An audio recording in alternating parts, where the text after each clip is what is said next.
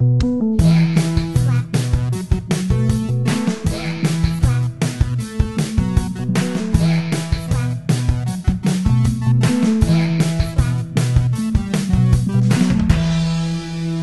to Whack or Slaps, where we look back into the annals of 2000s indie music to determine if an album or a band or even an entire musical movement was actually good or just a product of the hype machine of its time. And like all great podcasts, this one here is a direct spinoff of an unhinged group text that simply refused to die. Having said that, let's meet Tape and the other Tape. Hey, I'm Noah. I am the mild man. Rebranding, huh? Already. Well, I am the true believer, and in the beautiful words of Lou Barlow, just give me indie rock. Just give me indie rock. Just And I'm your- give me indie rock. Did you guys hear a robot?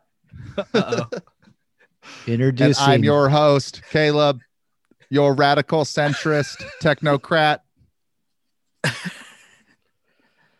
Thank you. Yeah, well, we made it, guys. We have a full-on sixer of episodes. That's fucking pretty sick. Woo, Sixer, Congrats. baby. We're kicking it at the Emporium. Yeah, Moon Got a Tower. And we're gonna hit the sixer, Moon Tower. baby. Got a couple sixers. You with us? You with us? Yeah. Yeah, So wait, coming live. Caleb, I think you told me this one time that beer was never sold. You either bought a 6-pack or a 30-pack. There was no such thing as a 12-pack and a 20-pack, like until like the 80s or something. Yeah, as your younger brother, but also grew up in the 70s. I can definitely verify that's true. No, I think I did hear that somewhere where it was like, yeah, it was like super small retail amounts or like basically wholesale amounts. So you'd have to buy a flat of 6-packs. You couldn't. Yeah, whatever. Yeah. Doesn't really sound like a problem to me. No, I can make that work. So for myself. talking 6-packs, what's your guys' favorite 6-pack? I'm old school. I like Beck's. Schlitz. My grandfather drinks Schlitz. You ask me what my favorite beer is and my favorite artist. I have one answer: Beck. What's the one that sports Trump? That's the one I like. All of them. Coors, I'm drinking Coors, Coors right now. Budweiser. Yeah, Coors Banquet, baby. yeah, all of them. But Cobra Kai. I was yeah. talking to or my wife was talking to our friend Candace, shout out, and she's also a Coors original drinker like myself, and she was like, that fucking Cobra Kai show, I swear to God, all the Oh, yeah. Coors original is selling out Johnny now. Lawrence, yeah, totally. He drinks the medicine bottle one. All right. That's sick. Well, I think it's like pretty appropriate. We're talking about beers and sixers because we got a party ass album to go, and it's also Adrian. Happy belated.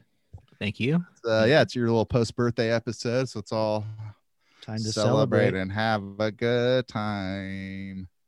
So, Caleb, here on Whacker Slaps, we're using pitchfork.com's kind of best new music list. And today we have Daft Punk's Alive from 2007. And it's a live album, just a warning.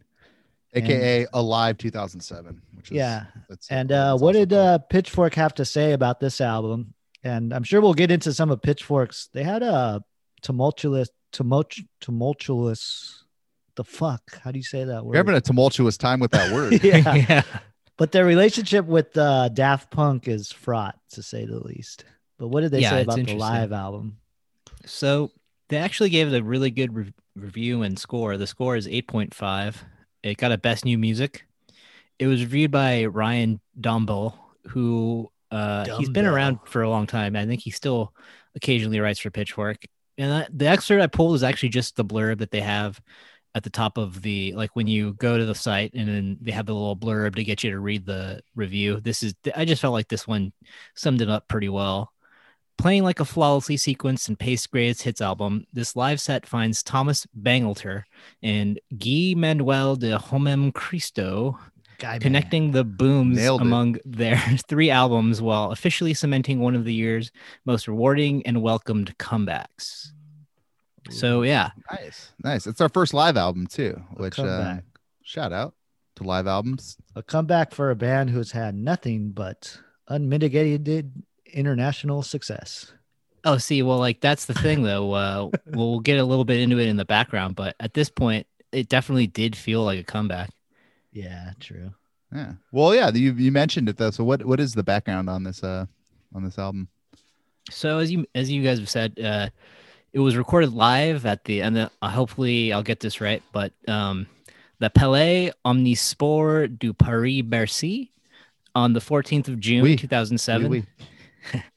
And it was produced by Daft Punk themselves, released by Virgin Records, who are their longtime home, on November 19th, 2007. It's actually their second live album. The first one also was called Alive 1997.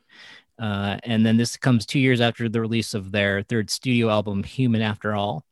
This recording it captures a show from a tour that they began in 2006 and extended into 2007.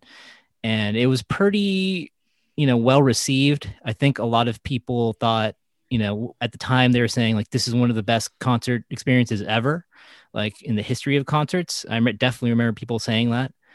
But, they had the big pyramid that they kind of, controlled everything from, all this custom equipment to remix and rework the songs. Ecstasy was flowing. Très bien was the ecstasy. Oh, the ecstasy. Yeah, they're little the little red Eiffel Towers, I believe, is what was what the Pressies were that day. One was the robot head. Yeah, you buy 2 doses of ecstasy. They both shaped in the helmets of these guys. Yeah, like a Pez dispenser. Yeah. Pez. Is there a Daft Punk Pez? I'd get that. Oh, the way that they market themselves, especially after that other record, they definitely, I'm sure they definitely have that somewhere. We'll have to do, maybe we could do this later, but like a top 5 headgear for just like music. Oh, that's good. Yeah. Yeah, that's a great top 5. We'll have to revisit that. Let's put a pin in that. Put that in the ledger, as Joanna Newsom would say. Oh, nice. The log. So yeah, this, I think part of the tour, part of the reason they got so much hype is that they had this really big show at Coachella, which when I was reading about it, I forgot that was the same year like Madonna appeared and some other big heavyweights, but everyone was just basically, I think Kanye also headlined, but everyone was talking about this fucking Daft Punk show. And if you watch some of the videos, and there's tons of them on YouTube, you can just see like, yeah, it's a fucking crazy show. Like I can imagine being there. And if you're, inebriated in any myriad of ways, it would be a fucking, a life altering show. But the record itself, it got pretty much critical, like acclaim instantly. People viewed it as a kind of summation of their career at that point. It definitely plays like a greatest hits, and a lot of the reviews basically said that. So it was really smart of them to kind of break apart their songs and put them back together in really new and novel ways. Well, kind of reminding you like, oh, these songs are bangers, but also like we can still play around and have new things to say. And I think especially after Human After All, which was kind of disappointing.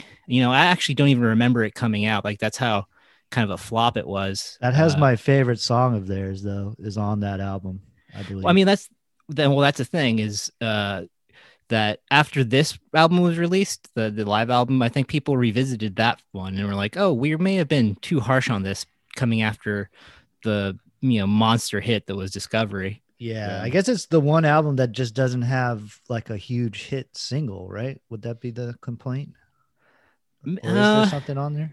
Yeah, I think there's nothing that, certainly nothing that reached the heights of Around the World or any of their other, monumental hits, One More Time or whatever. But so that's kind of where they were at. And I think that's why it did feel like a comeback, because they were kind of at a low point. I think they also released, and I always forget the name of their film, not the animated one they did, but they did another one that was like an art film. Oh, Tron Legacy. that was later. It's called like Echo Rama or something Rama. Futurama. but it flopped, and the other record kind of flopped. So this did feel like a comeback at the time, and I remember, I remember people, saying that at the time as well, and certainly all the reviews point. Well, it that was out. weird, Adrian. I remember hanging out with you from like 2007, 2008. You kept wearing this like robot helmet, and I was like, "What is that?" Yeah, it's And like, did you get a motorcycle or something? and you're like, "No, they're back. The boys are they're back." Let's. All right, let's I had let's a talk question. about Wait, those I have boys. one question real Of quick. course. So these guys, Daft Punk, are famously robots. They dress in robots. And are there robot people? Like, you know how there's like steampunks and stuff? Is there a robot faction out there that's like, we are the weird ones, sir? And they're like at Burning Man, like steampunkers are? I mean, there's got to be, right? Yeah, there's got to be robot people. Robot people? I think just do a little Pornhub search for robots. Yeah, just like, let me See what- spray see my what comes data up. all over Yeah. you. Yeah. That's how you find out about any fringy shit in the world. Let's do that. But you touched on Adrian by them being a huge international success and being in Noah, you were saying there's a really, well-known band. And, we always do the segment of what was their deal. And I don't think we should skip over that at all. Like, I think, they were a pretty huge band, like, especially internationally, they're very much luminaries of international dance music, they're almost electronic like music, EDM. Yeah, and also, and they came out of a pretty well-established, like what was called French house. So I mean, they had a pretty big CD, up until this album, or even when they broke amongst the indie crowd and kind of the milieu that we focus on this show, which is why we picked them. They weren't, just some, huge Ibiza like EDM band. They definitely had crossover appeal. For sure. Yeah, I mean, I think that should be said. I mean, for a lot of people, crazy. A lot of people in the States, probably One More Time was their first experience with like house or whatever, techno. What would you even call that one? But yeah, I mean, that's the thing. It's like they were hitting on a lot of different things, whether it was like disco, house, techno, and then later just straight up pop music, Yeah, they were kind of like hitting all those four quadrants and did really well for themselves. It was them and Cher. Remember the Cher? Do you believe in love? Yes. It was that time in the of course late 90s of like international pop sensations that like were super clubby, very European style. Very European. And can we just get this out of the way? Am I allowed to say Euro trash? I think that's okay. That's okay. I mean, Europeans have done. Shout out our European fans. Yeah, I mean, we're not talking about you. We did get a like. People. We have one like on Twitter, and it comes from a British band called something Jackjaw or something. Well, Noah, where you been? Britain's no longer part of Europe anymore, so Jackjaw doesn't. Oh yeah, count. they left. You Brexited, bro. They're also British right-wing extremists. So just par for the course. But yeah, just kidding, fellas. Yeah. It's pretty crazy that this band had full on singles, like without having like really minimal vocals and basically instrumental, and being completely anonymous, at least to us, the American public. And that's pretty crazy. That's definitely of note. They do have like a pretty flawless gimmick though. Like just their whole look to it. It's very, like, I was trying to think of other bands that kind of became like an iconic fashion. Like Devo would of course come to mind. Also headgear, we'll probably remember in that the for top later. 5 headgear. But I was also thinking the way they wear like leather jackets and stuff, like how the Ramones were so defined. Yeah, it's all about their iconography. Yeah, and how they became kind of anonymous. Like the Ramones guys like changed their name to the Ramones. They're like one. They're not a band. Yeah. They're like one thing. Like they are Daft Punk. They confused me too. Oh, I guess in my personal history, I'll touch on that. But I was always like, what is a Daft Punk? Like, they're not punk for the record, right? So that I can tell you that comes from some shitty review that they got when they were a punk band originally, and they admit that they were fucking shit. So But they got this review and it called them a bunch of daft punks. And so they're like, fuck it, let's take that and be the Daft It Punk. was like the Led Zeppelin thing, which I believe was also a review when the Yardbirds or something were splintering, and Jimmy Page was going to start a new band, and somebody said that'll go over like a Led Zeppelin. Oh yeah, yeah. Oh, And he was like, there you "Too go. soon, mate. Hindenburg was just a mere 20 years 25 ago." years ago. I do want to touch on something though before we move on. Is that even though that these guys were huge, they were still getting name checked by like James Murphy. You know, they were still cool despite the fact that they Yeah, were totally. fucking Yeah. gargantuan. I mean, they were in a fucking Gap commercial for fuck's sake. You know, like they were. You're touching that on level. a game, Adrian. Oh. My game might be tease. spoiled by the time Oh, we finish with this. We could always pivot to the headgear game.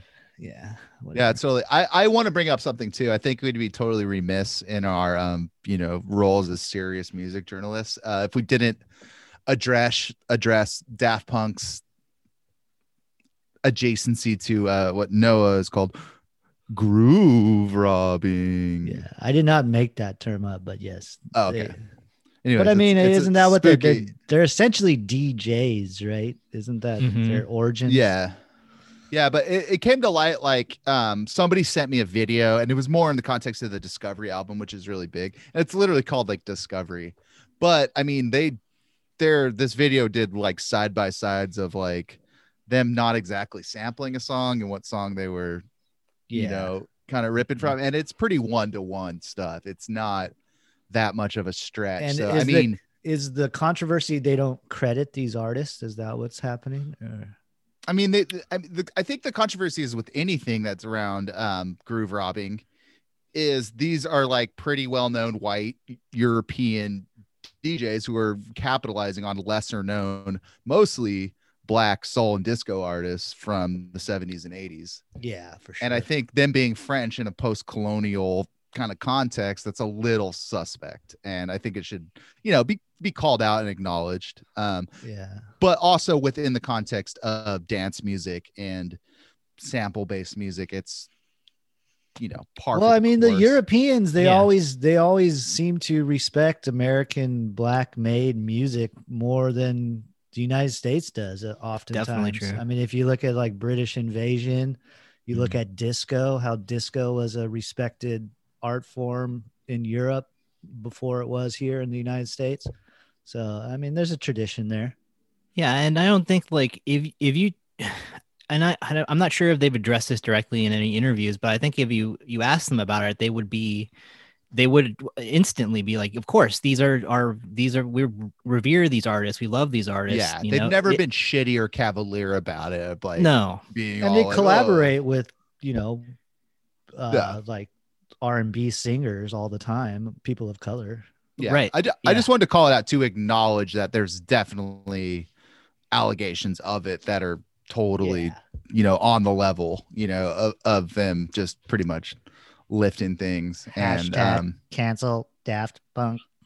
Hashtag yeah, you could see it on cancel Fox News Daft next to Punk. like Mr. Potato Head and Dr. Seuss. Daft Punk's just next in the cancel culture, which we are a huge part of. We are pro cancel culture here on Whack or Slaps.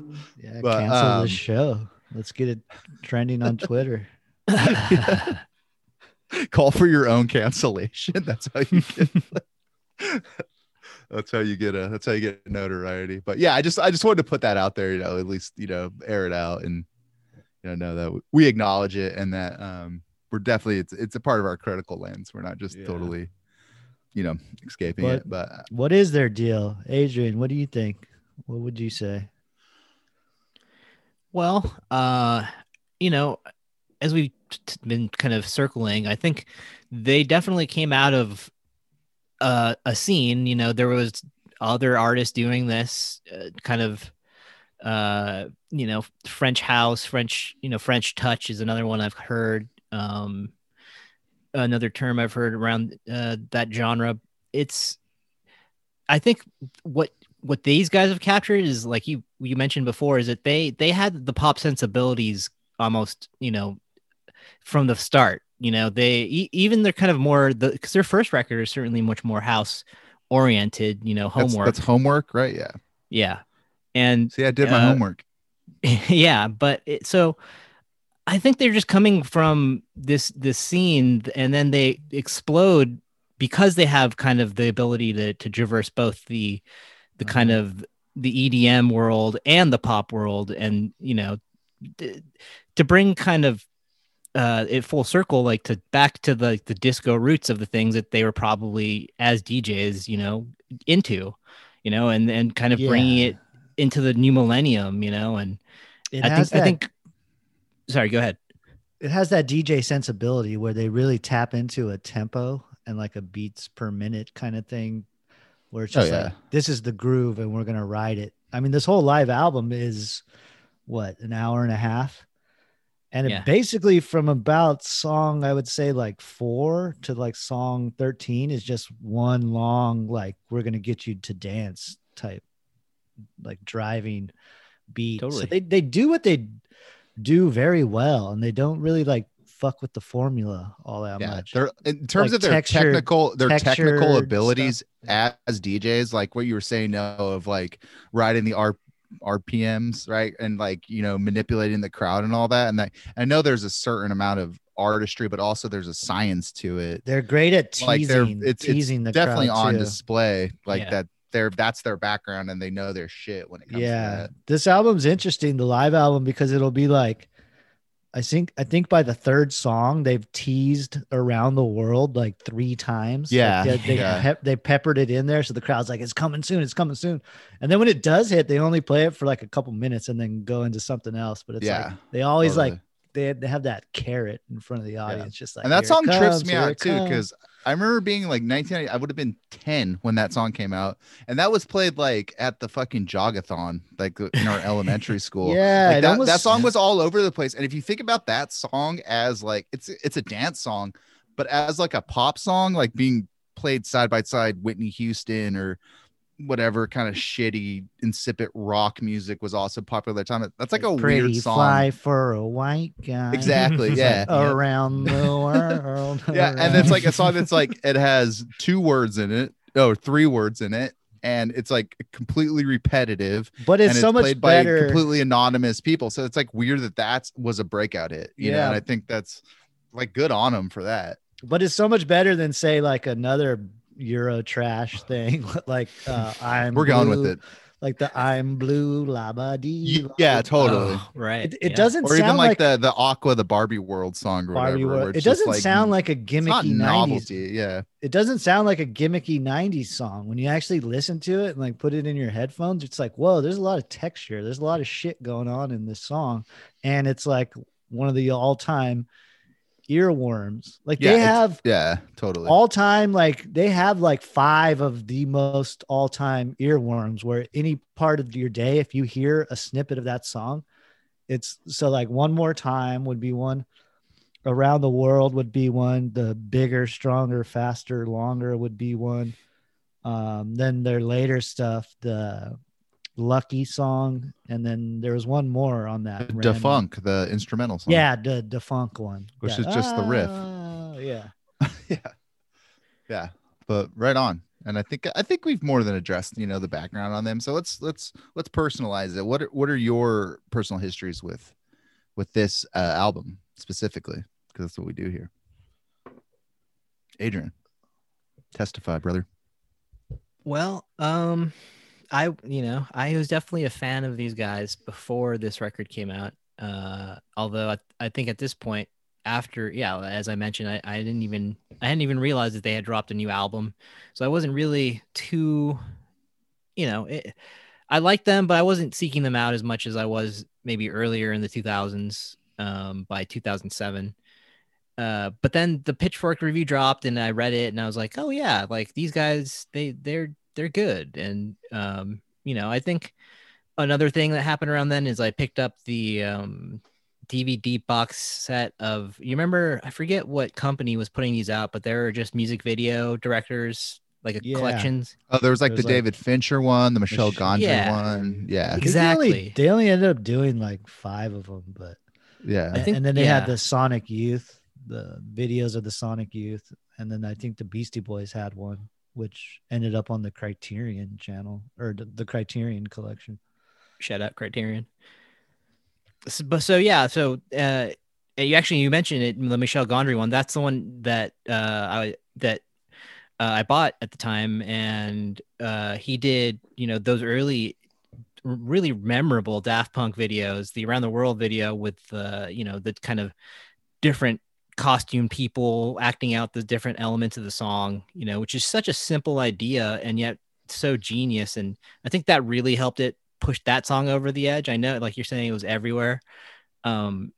So, it was kind of in the air for me. And then this record dropped, and I remember I downloaded it right when it came out, probably the day it came out. And it's a super long record, so I don't think I got through the whole thing until maybe a few months later, through a few months.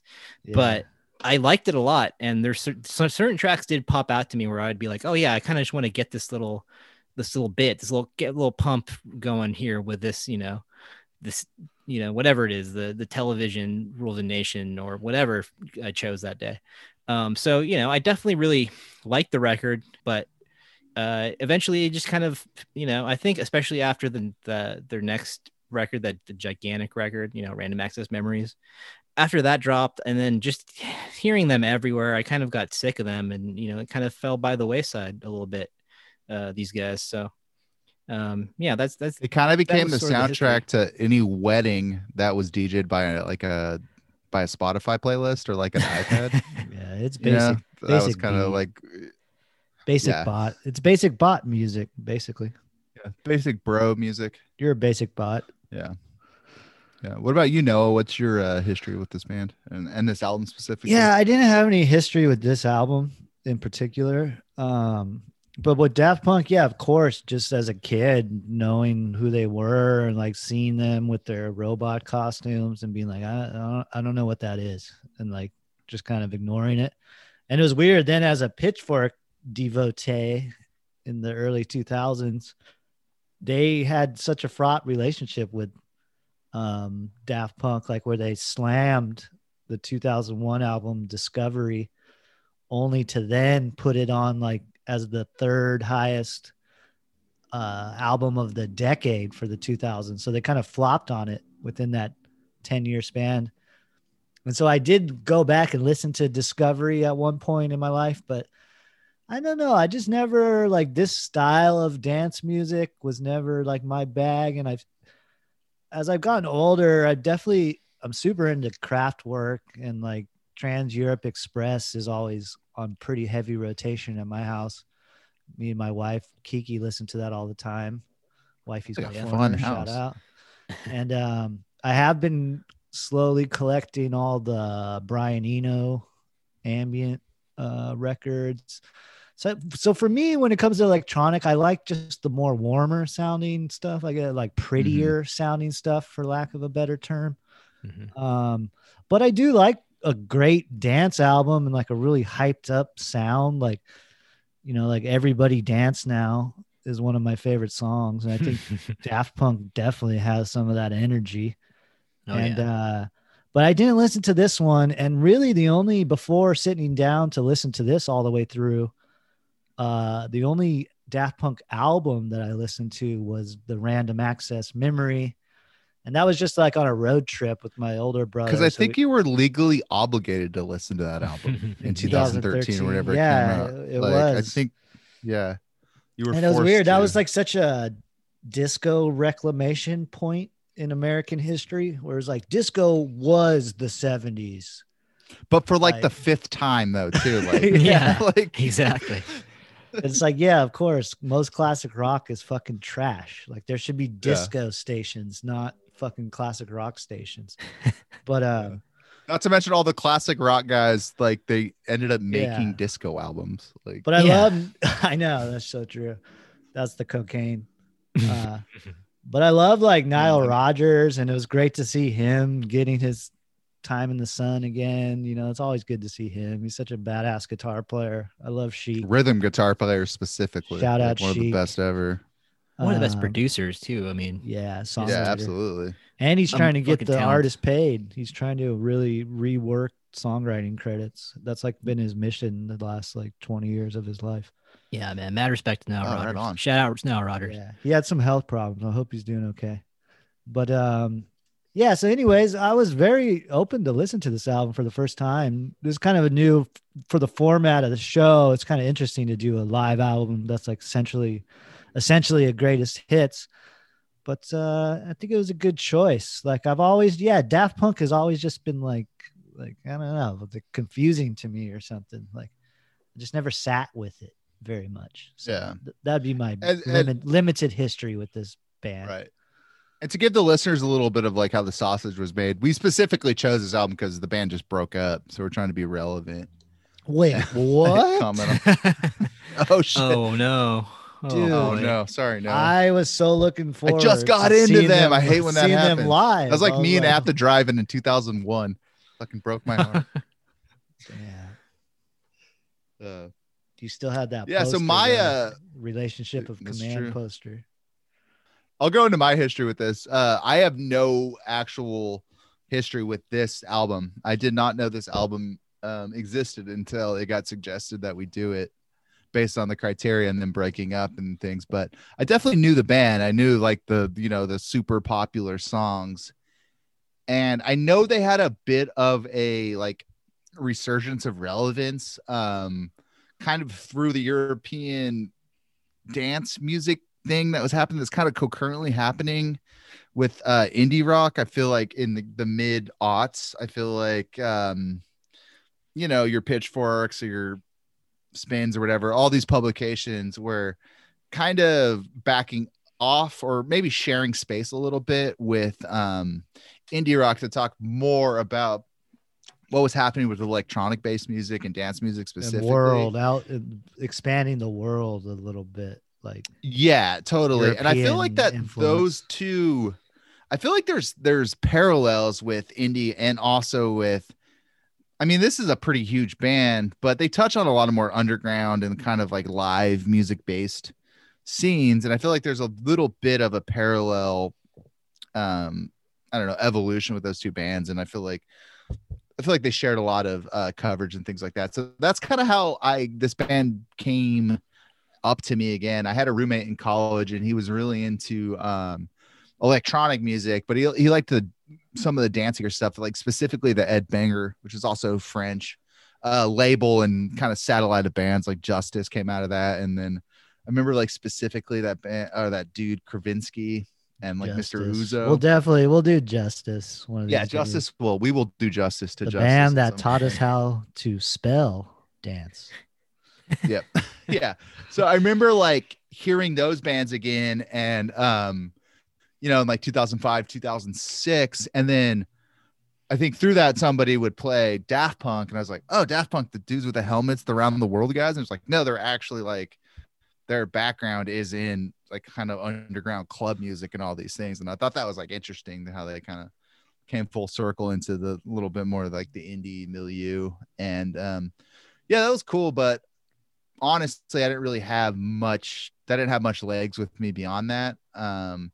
I thought it was interesting because it was at a time where the nature of the live show was changing. And I think that's like kind of a lot of bands rode that, where it wasn't just, like bass, guitar, drum, singer setup. It was like bands were more of like eventizing, like live shows and definitely with festivals. But then there was also like people doing DJ residencies at art spaces and in clubs and things, in major cities. And well, you went for like, because you're not really going necessarily to like see Daft Punk. They're going to be behind like a pyramid, behind helmets, so they're kind of at distance of the crowd. But you're going for the Daft Punk experience, which now entails, they went from playing club band to the whole dance music it's moved out of the clubs and into just the festival. Like we're going to party. Like it's a whole scene. Like it's just one big party is basically what dance music is now. It's out of the house. It's on the lawn at a music festival. Right. But I mean, I think like kind of the phase before that, it didn't have to be this super, like constructed piece of music. It could have its lineage, you know, based on more experimental music or electronic music or all these different, Yeah. you know, different scenes and approaches at once to kind of create, to synthesize, to, you know, use a pun, to synthesize like the sound of a band. And they could kind of come from a bunch of different sub pop music places. And, you know, I thought that was cool. And it was like interesting to hear that, and, you know, to get like super twisted in 2006 and, you know, shake my butt at parties to it. And then, but after that, you know, Daft Punk specifically, not electronic music or dance music by any means, like that all stayed with me. But Daft Punk specifically, yeah, it was like Noah was saying, didn't rear their heads. I was like at a party in San Francisco, and like whenever that album came out, it was like 2013, 14 or whatever, and that came on, and I was just like, oh shit, this is everywhere. And yeah, so that's where I went with it. Yeah, let's slide into our current reactions. Noah, how'd you feel revisiting this album? Yeah, like I said, yeah, this was the first time. a visit. And I'm kind of glad we did a live album because, you know, we haven't been able to go see live music in so long. Yeah. And it made me want to go to like a raucous show. Probably not this one, like on like a soccer field with like 200,000 fucking people. Yeah, right. Like, yeah, no, thank you, Frenchie. Back off, Frenchie. But yeah, I thought this album, for the most part, it slapped. I mean, it is kind of hard to like judge it a little bit because it is such a greatest hits. So it's like it's different than listening to like an album where you could see kind of them. You could see more of their songwriting or something. And what this one, they're just, you know, they're working the crowd. So it is, I think the energy is just like amped like all the time, basically, which makes sense. But I just thought this album, what they do really well is their songs are very simple, but they're very textured. So they actually aren't simple. Like they have a lot of layers going on here and a lot of sounds and noises and stuff. I guess the song structure is simple, but the just they really pack a lot into everything they do. And there's stuff I don't like. You know, this is kind of similar to talking about like our last album we did, The Architect, where there's so many parts to one song that like some of it works and some of it doesn't within the same song.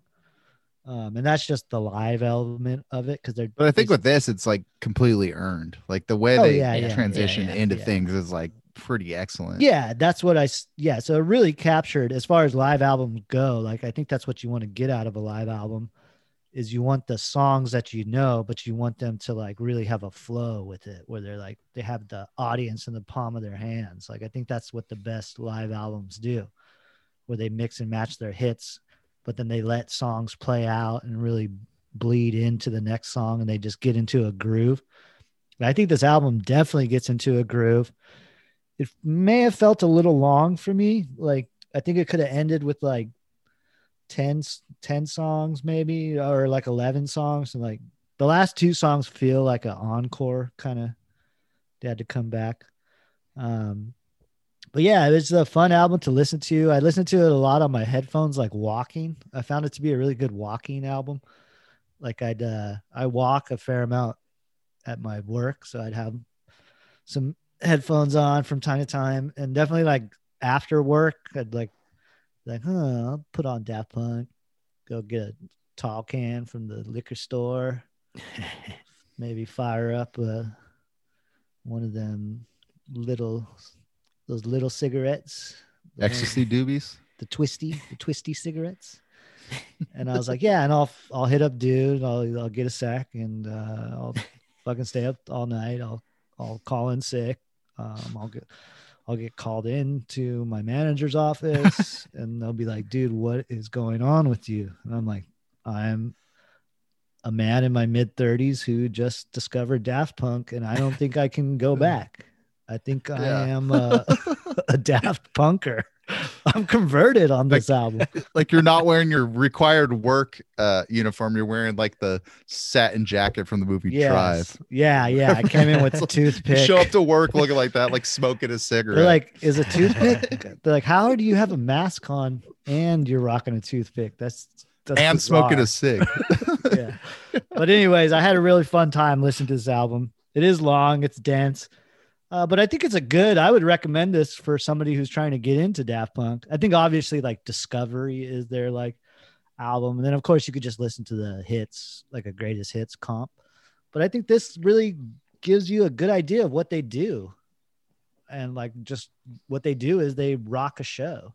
And it's probably why they called it quits, because they haven't played a show in so long. They're probably just like, what's the point? But yeah, that was my current reactions. I can go into my reactions on this. I had no idea when we got assigned this album that it was a live album. I just thought it was called The Live, and I was like, oh, that's like a cool name for an album. It's like Kiss. It's like Alive. Kiss, yeah. But I should have put together that's also a live album. But and by the way, Kiss sucks. Kiss Alive is actually one of the most fake live albums you'll ever hear. That's true. Overdose City on that bad boy. Yeah, which is this is for another pod. But I didn't realize it was a live album. And of course, when I queued it up, it said Alive. And then when I looked up out the background, I was like, oh, that's cool. I haven't really ever, aside from jazz, listened to live albums, so it was a cool experience to kind of put on that mentality. And it got me pumped. It's like they're really, really catchy and they know how to work the crowd. And it's really impressive how they use like rock music formats, how they basically have like riffs and licks and shit, and they do it all with their synthesizers. And it made me think about like how there's all this like pearl clutching that rock and roll guys have ever done since like hip hop, but now they do it about like EDM and dance music. Like, oh, it's killing rock and roll. It's like, no, it's doing rock and roll kind of better than you did, because it gets the crowds pumped. It's texturally super dense and musically dense, and that's what people want to hear, especially in a live setting. And I thought that was like super impressive, and I liked all the like the futuristic vibe, and I kind of forgot that was their that was their whole thing, and it was just I had fun. It sounded good. I felt at points it got a little bit too Euro for me, got a little douchey. That's not really my thing, but at least like they lean into it. Passports and exactly for your visitation today. Yes, I'm going to Ibiza. So like it's not like it was like Steve Aoki, who's actually American, but like it shots fired. Well, come on. It didn't fully transition to just like the douche dub kind of shit that is so popular now. And but it got to the precipice of that, and I was like interested to walk out on that plank, but never really dive into it. And they embrace it too, and that's kind of like who they are, and that's admirable. And I'm really glad though I did listen to it in headphones. Like had I been listening to that like out loud in my apartment or at work, I think people would kind of have a different Caleb, perception. They'd be like, what the fuck are you, I had the exact same note. Dude, I was like, I'm just gonna like have a private little party. Dude, Caleb, I had a good headphone record for social reasons. I had the exact same note, Caleb, when I was bumping this in my apartment. Actually, every time I listen to an album on my stereo for this podcast, I get a little embarrassed. Like I'll hear the neighbor go out to like walk the dog and walk their dog. And I'm like, oh, they're probably wondering like, why is this dude bumping one more time at like 11:30 in the morning? Is he at a wedding? Is he doing a Zoom class, like a Zoom workout class? Yeah, totally. So like, some of that stuff's a little out of context when you actually hear it. But within the context of a live album, it's like pretty excellent. It's pretty fun. I think the robot voices are really cool. I mean, but some of like the sampled vocals and kind of the more R&B or kind of cleaner vocals they do didn't really work for me. I found myself a little cringy there. And like Noah was saying, like it's a slog of an album. It's pretty long. But then again, I think of myself at a concert and about hour and a half mark, my dogs are barking. I'm getting a little tired. You know, I'm either like going back to the bar a lot or like hoping it's like, oh, maybe, yeah, or blacked out, or like maybe they don't do an encore. I wouldn't mind that much. I think I got my full money's worth. So yeah, overall, it was really fun to listen to a live album though. Like it was like, I can't wait for that to happen again. This won't be my first. Well, it's impossible now with them breaking up, but I definitely won't go to like a dance electronica band when I go back to seeing the live shows again. But yeah, it was cool to, get kind of primed up for it. Nice. Adrian, how'd you feel? Your thoughts? Yeah. So, pretty much the same reaction as you guys. I was a fan of it before, but now, as I mentioned, hadn't revisited it in quite a while, and I hadn't really listened to any of their music in quite a while. Maybe when they came up in the Spotify radio or whatever on other playlists or stuff like that. But it's just such a fun listen. Like you guys are saying, it's executed so well that it sucks you in, and it's like almost hypnotic, but not quite hypnotic. You get to become one with the groove, I think, at some point when you're listening to this, and whatever you're doing, it kind of, like you're saying, Noah, if you're walking or moving around, it has this bounce to it and this flow to it that really works. I actually was listening to it while I was working, and it worked pretty well for that. I usually like something a little bit more low key for that, but and for our listeners, it's because you're a hacker, man, right? Yeah, I hack into mainframe. You're like Neo. You're like Neo from the Matrix. Yeah. Like perfect. It's perfect for that. Follow the white rabbit.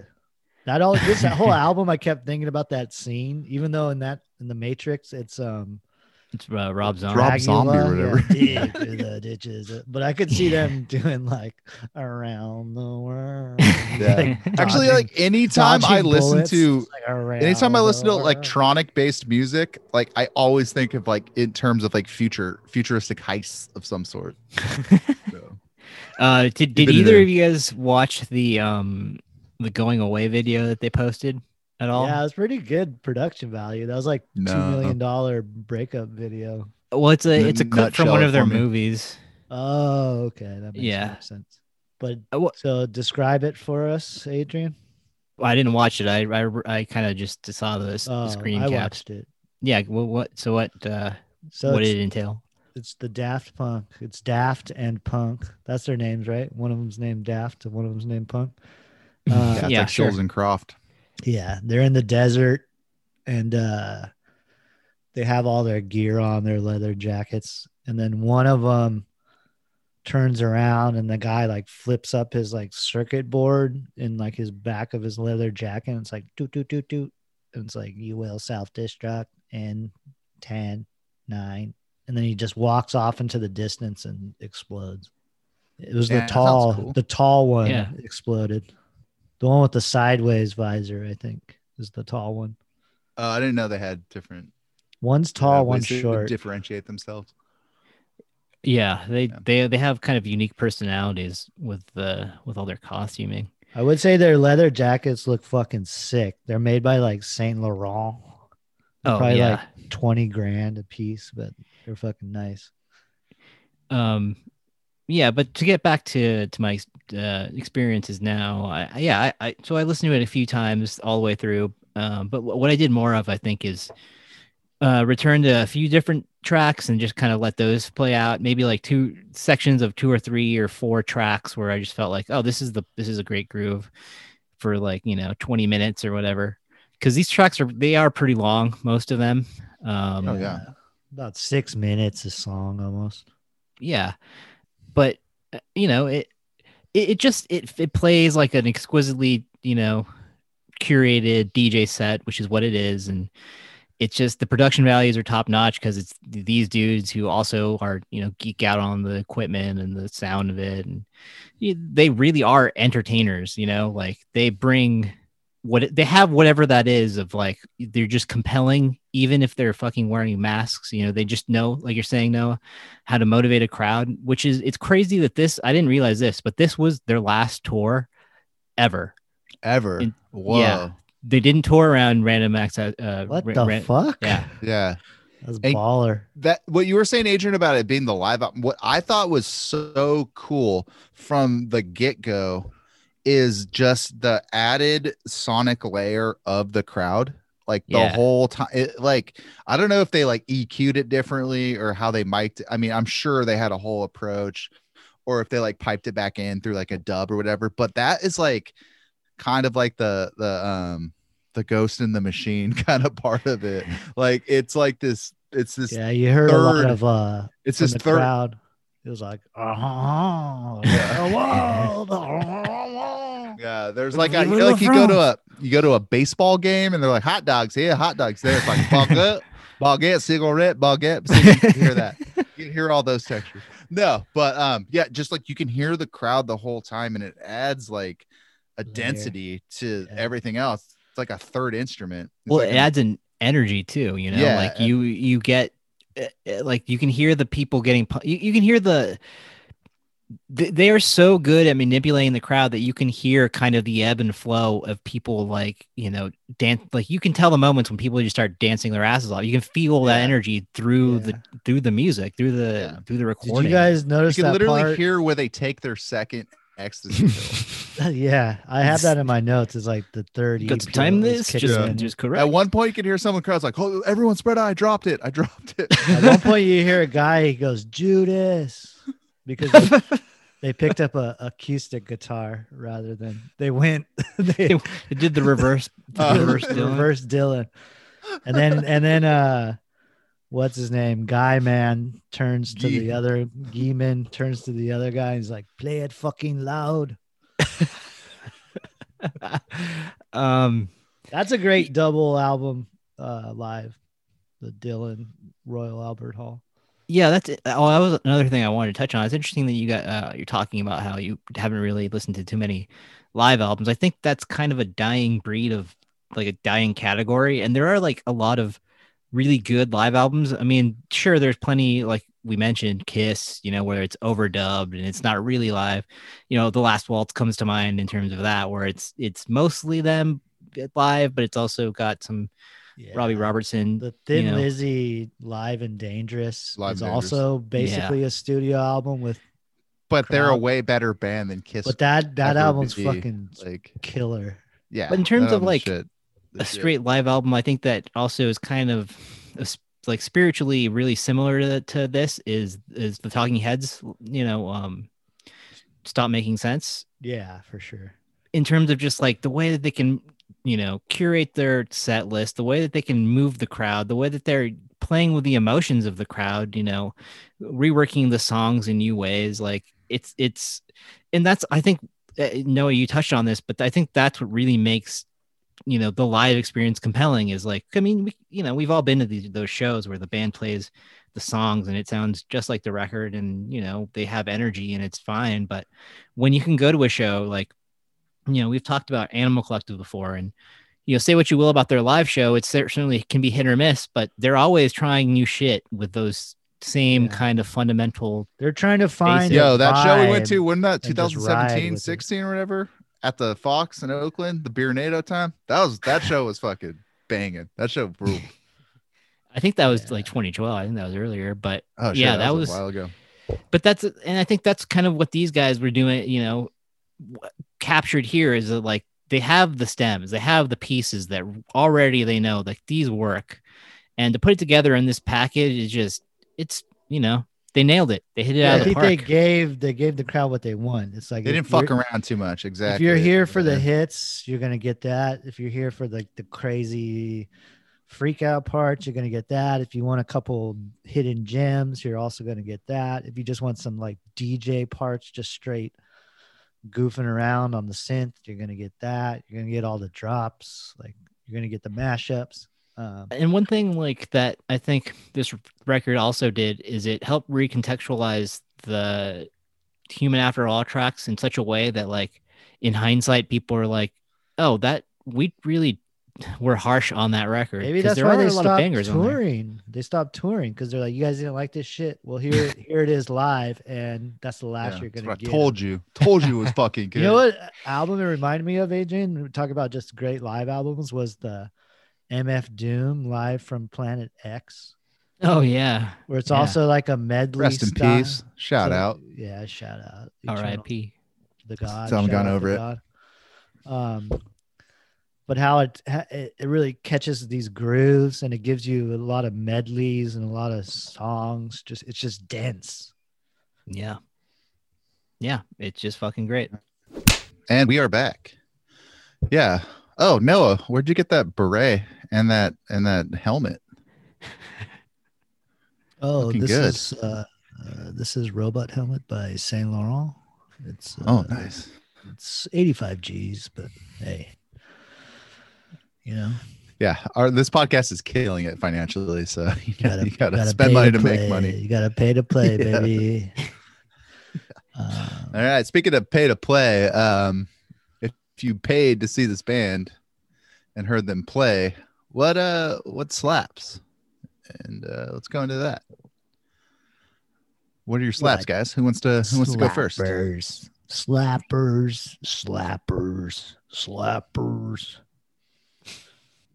That was pretty good, I must say. That was a pretty good robot.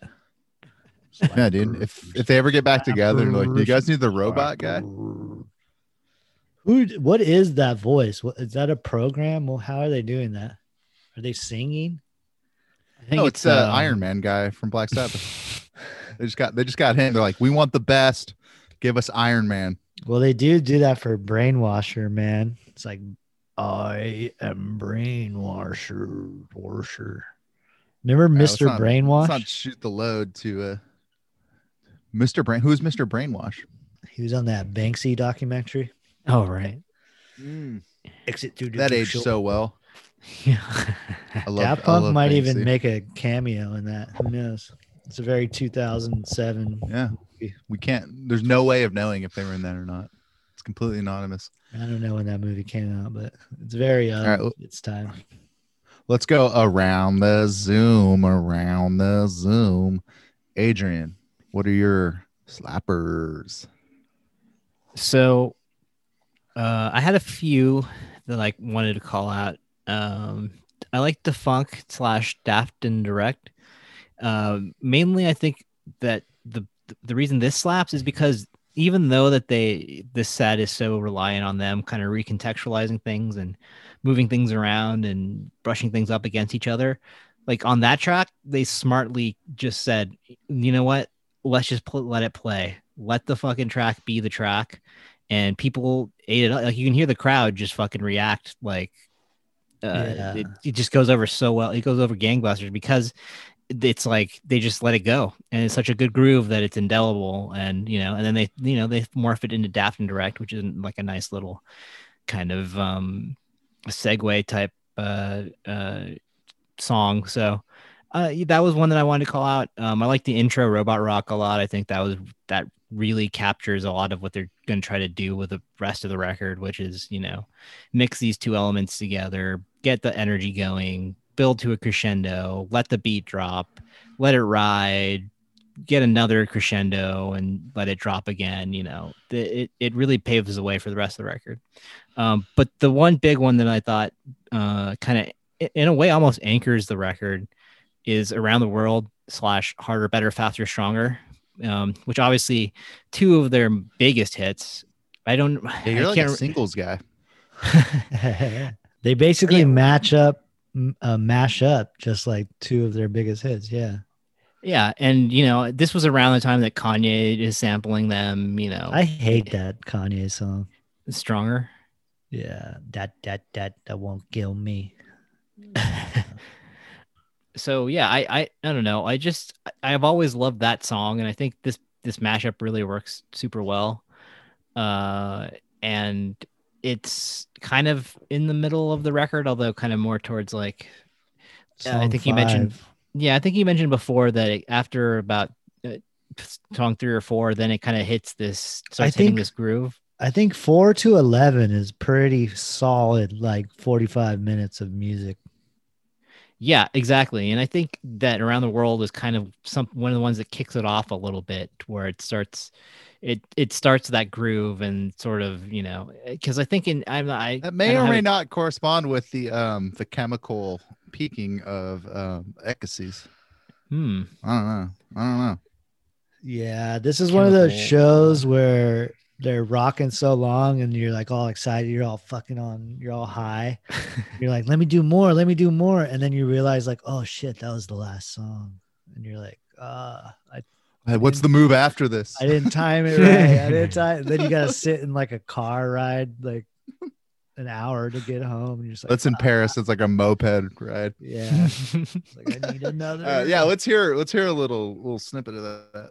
Yeah, so here's a little bit from the Around the World section of the song.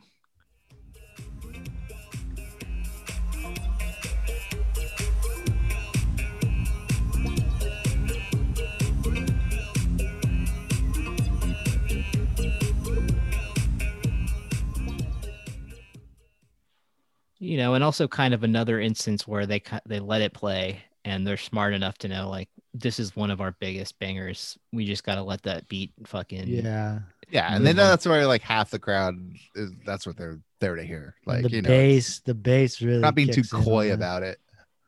Adrian, if you'd like, I have a timestamp for that song around the 240 mark, is like kind of like the mashup of the two hits kind of really hits together.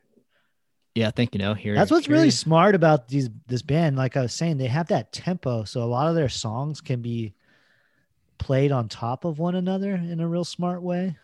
Yeah, it's a pure science with these dudes. Yeah, it's like economical. They're in the lab. It's economics. So here's a little bit of that section you're talking about.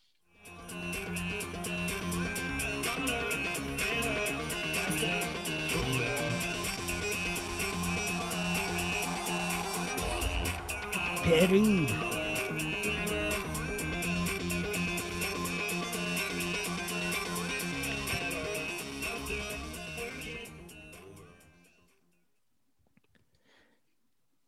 Yeah, so like it just, I don't know, it builds so well, and then they pay it off in like three or four different little snippets like that where they're rubbing things up against each other or bringing in new things, and it's very satisfying. And everyone in the crowd's rubbing things up against each other too. So, yes. So yeah, that was my big slapper. Short circuiting. Now I have a question. So these guys are French, right? We. So, but all their songs are in English?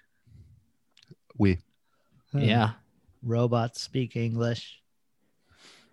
Well, I think a part of that. I've heard the explanation. I've heard is France what the explanation about that because they're so like. No. I've heard the explanation from a bunch of different like people, and they say why they sing in English because they say that, and it's cringy to say, but it's like the international language of rock and roll is English. So well, I was gonna say, like, I would imagine people from Northern Europe. I would say it's guitar, all over. And bass would be the language of rock and roll when it comes to like song lyrics and things. Like, I think there's something to that. I think that they definitely were influenced by a lot of American dance music and American pop music. So I think that's probably why that they chose to make their songs be in English. But like Madonna speaks English, we sing English. American audience disco rock. But I would totally listen to an Esperanto rocker. That'd be cool. That has to be out there. Yeah, there has to be. Well, it's probably some prog band from 1974 or something. Oh, like Magma. Magma made up their own. Oh, right. Also French. Shout out Magma. What's his name that's in that movie? The Captain Kirk. I think he might have had an album in Esperanto. Oh, because he's in the movie. Shatner. Yeah, and you might be right about that. But people got to wait for that on the Patreon. Listen to Patreon 70s minutia. Yeah, but see what, Caleb, you got a bop? Yeah, I got a bop. Yeah, one song I really like. I like I said, I dug most of it, and it took some getting used to because this isn't usually my jams, but I appreciate dance music and things. But what I thought kind of fit the feel of the whole album, but also very much spoke to me and what my interests are, is the Too Long / Love Streams. I think it comes kind of the beginning of the middle. I want to say, I think it's like track 4 or something, maybe 5 in there. But yeah, if you want to hit it at around just from the beginning to about 30 seconds in, sure, that'll give you a little taste of what I'm talking about. I also had this as a slapper.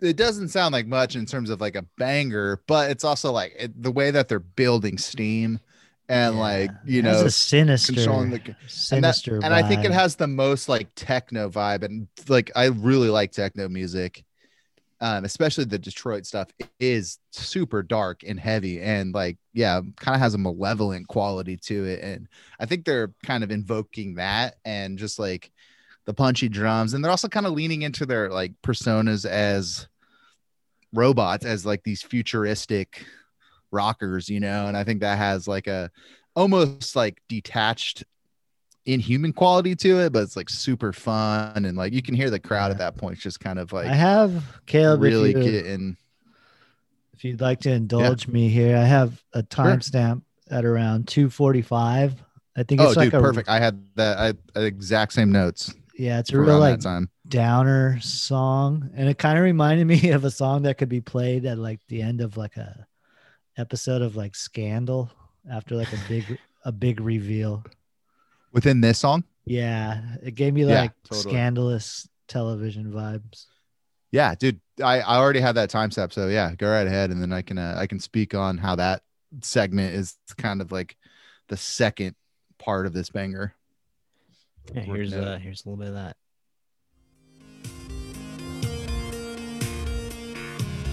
It's like, Olivia Pope, you are your own mother. It's like, what the fuck?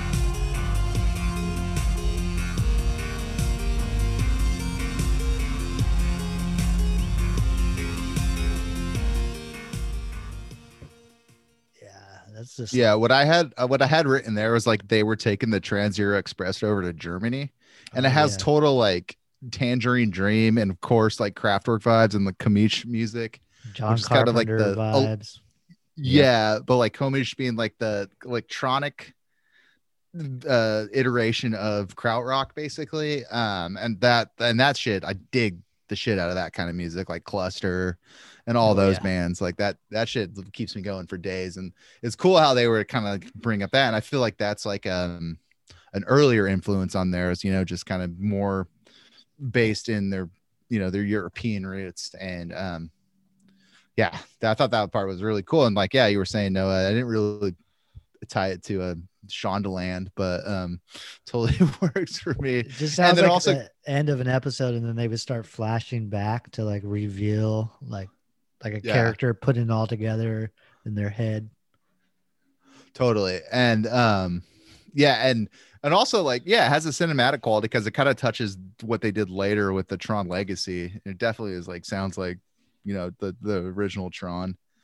And if you listen to it later, we don't have to go into it, but like later, kind of past the 4-minute mark of that song, it kind of, you start to hear like the wobble wobble and kind of like the almost like the fucking like the douchey kind of bass drops are about to happen with like the dubstep stuff. And there's a great, and then it tees up at 5:45. It tees up around the world, and then they have a little around the world phrase, a little around the world little reference in there too. Yeah, which I think really gets people pumped. There's a great drop around 5:45 that like really hits hard. Let's see, 5:45.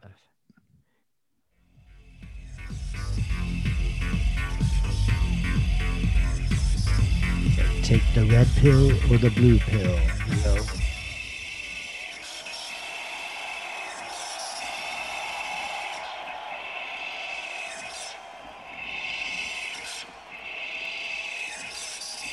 Steve McQueen. That's pretty sick. Yeah, that's what I'm talking about, man.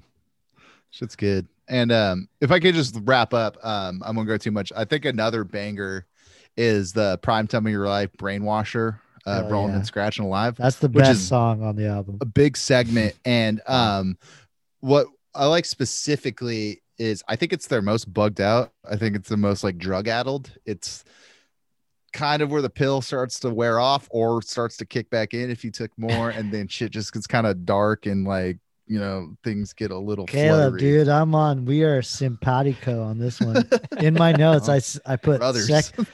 It's song number 10. I put second hit of E kicking in right about now. Yeah.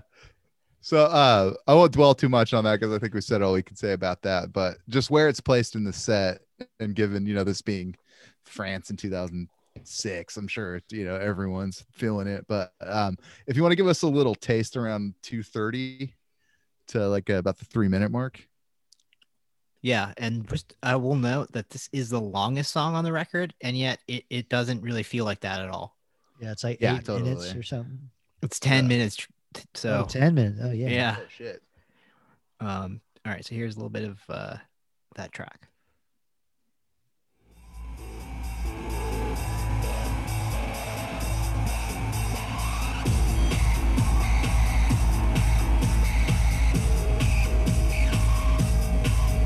That's where the sprinklers start raining blood and then fucking Blade jumps in, dude. Starts killing fools. Donald Logue is getting his dick sucked in the corner Yeah. of the Vampire Club. Yeah, dude. Blade the movie. And then they have the little Iron Man voice too, just to like kind of cap things off. But yeah, that shit bangs and it really hits me in my I am my techno Can you heart. play the brainwasher part though? It's like from like 3:14 to like 3 or to like 4 minutes. I mean, you don't have to play that whole part, but that's the brainwasher segment. Yeah. Which And is then after that we can my go favorite. into the next no, you're up next after that too. We can just jump into yours.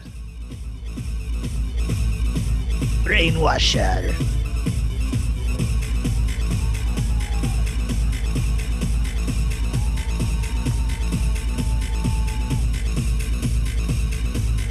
I'm fucking rolling, man. And then there's like I like that section of the song too. Yeah, so Kel, this is my slapper as well. The Prime Time of Your Life, Brainwasher, Rolling and Scratching Alive medley, which I call PTOYLNBRASA. Toilet Braza, the P is silent. But I also, this is towards the end of this song, I guess that's the Alive part section of the song. It really gave me the most Kraftwerk vibes. I think Kraftwerk is an easy comparison to these guys, but they're really pretty much different. They're not that similar to Kraftwerk, but I did put at the 8-minute mark. There's very much a Kraftwerk synth sound that happens on this song.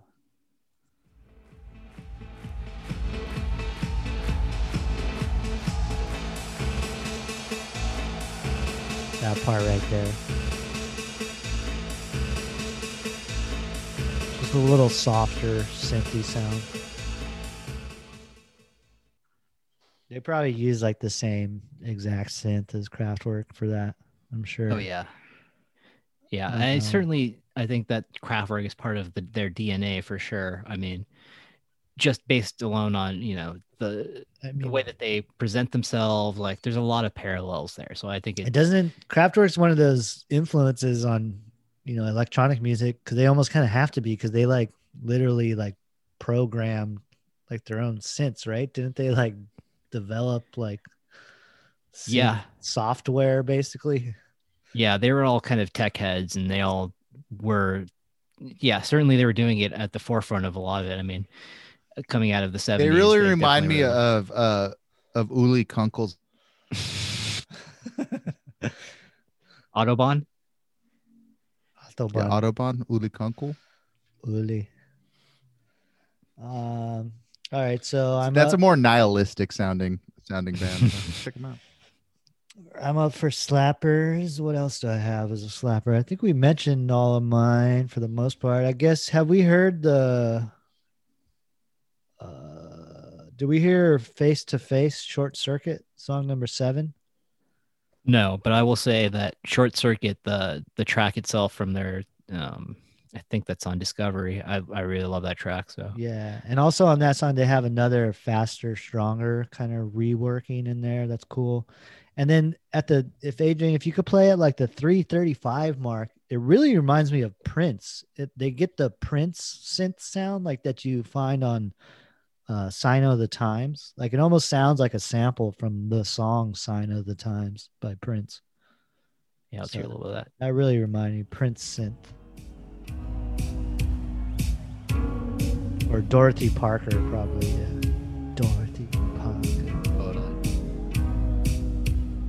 See, that's the type of synth I like. That soft, warmer sounding synth.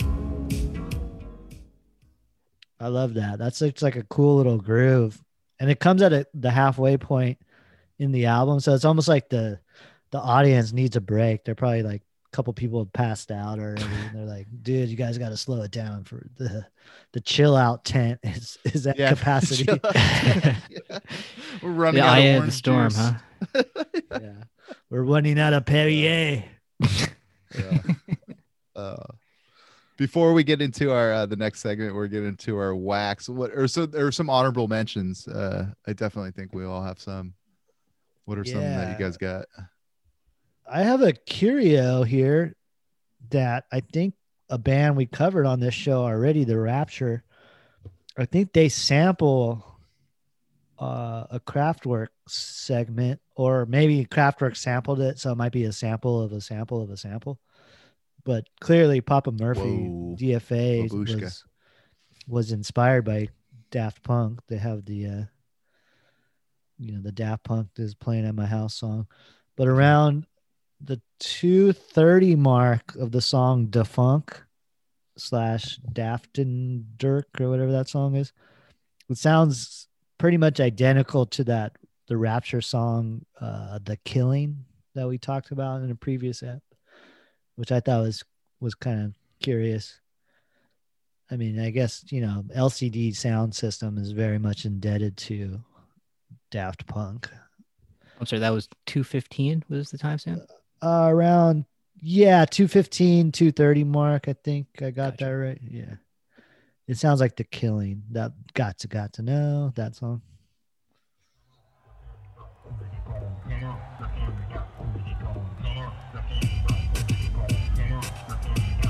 Got to know. Remember that? Totally. I think they straight up sampled that. Yeah, I think it is a sample, but It's the same sample. Daft Punk might also be sampling it. It sounds like a Street Yeah. Fighter sound effect or something. Like Yeah, sounds like they got that totally. from a video game or something. Yeah, I was gonna say a lot Yeah. of these tracks sound like they could be TV show theme songs or video game, Yeah, for Raiding sure. the Castle songs. Like, and it's sick. Like, I love that about it. It sounds fucking fantastic. Yeah, I mean, totally. they're I like had a lot that of at like my- Daft Punk. ahead. They really achieve that high and low art thing that a lot of musicians go for, Yeah, where it's like they're wearing Saint Laurent leather jackets, but they're also sampling video games, and they're very much that high and low thing that few artists, I think all musicians strive for it, but few actually achieve it. Like I'd say like Lou Reed achieves it because he's quoting like poets and shit, but he's also like the street poet. I think I don't know. Elvis what I'm saying? Presley, Maybe Elvis a little bit, but Lou Reed, Elvis Presley. you know what I'm saying? That like high art meets low art. yeah, they definitely bridge it really well. I like this Um, podcast. I think these are, very much in spirit with this podcast. I know. But we're lowbrow. Let's take it to the gutter, guys. What you Yeah. got to Meet understand in the is fucking mud. Well, I did have an honorable mention actually, which I think Actually, I think you guys may disagree with me on this one, but I like Television Rules the Nation / Crescendos. The reason being is that these two songs I got were no on. beef with that. Well, Television Rules the Nation's on Human After All, and on that record, I think it's kind of it doesn't quite have the same liveliness that it has here, and putting it next to Crescendos, which is a really, I really love the kind of bonkers aspect of that track. So I think this helped recontextualize, one of their older songs, sexualize one of their older songs. I didn't love this song. I thought this is a dud. I didn't love when they go for the guitar solo sound. Like it sounded like butt rock. I see. I eat that shit. That's up kind of 'cause their I just, thing, though. I kind of like when they get butt rocky with the synths. I think that's like a see, kind I of a didn't cool love flex. that. I didn't love that butt rocky guitar sound. Well, you've so never yeah, worked construction before, brother. I'll play a little bit of this. This is the Television Rules the Nation section.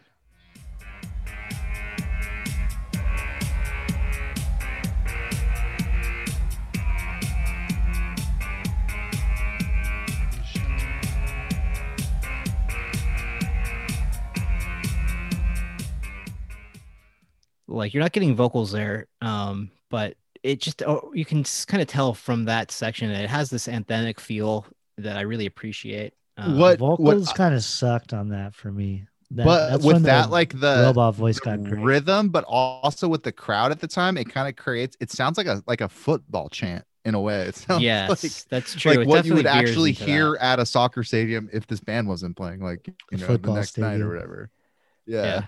Just kind well, of here's cool. As long as those fans weren't like neo-fascists or whatever. Here's a little bit of the Crescendos section of the song.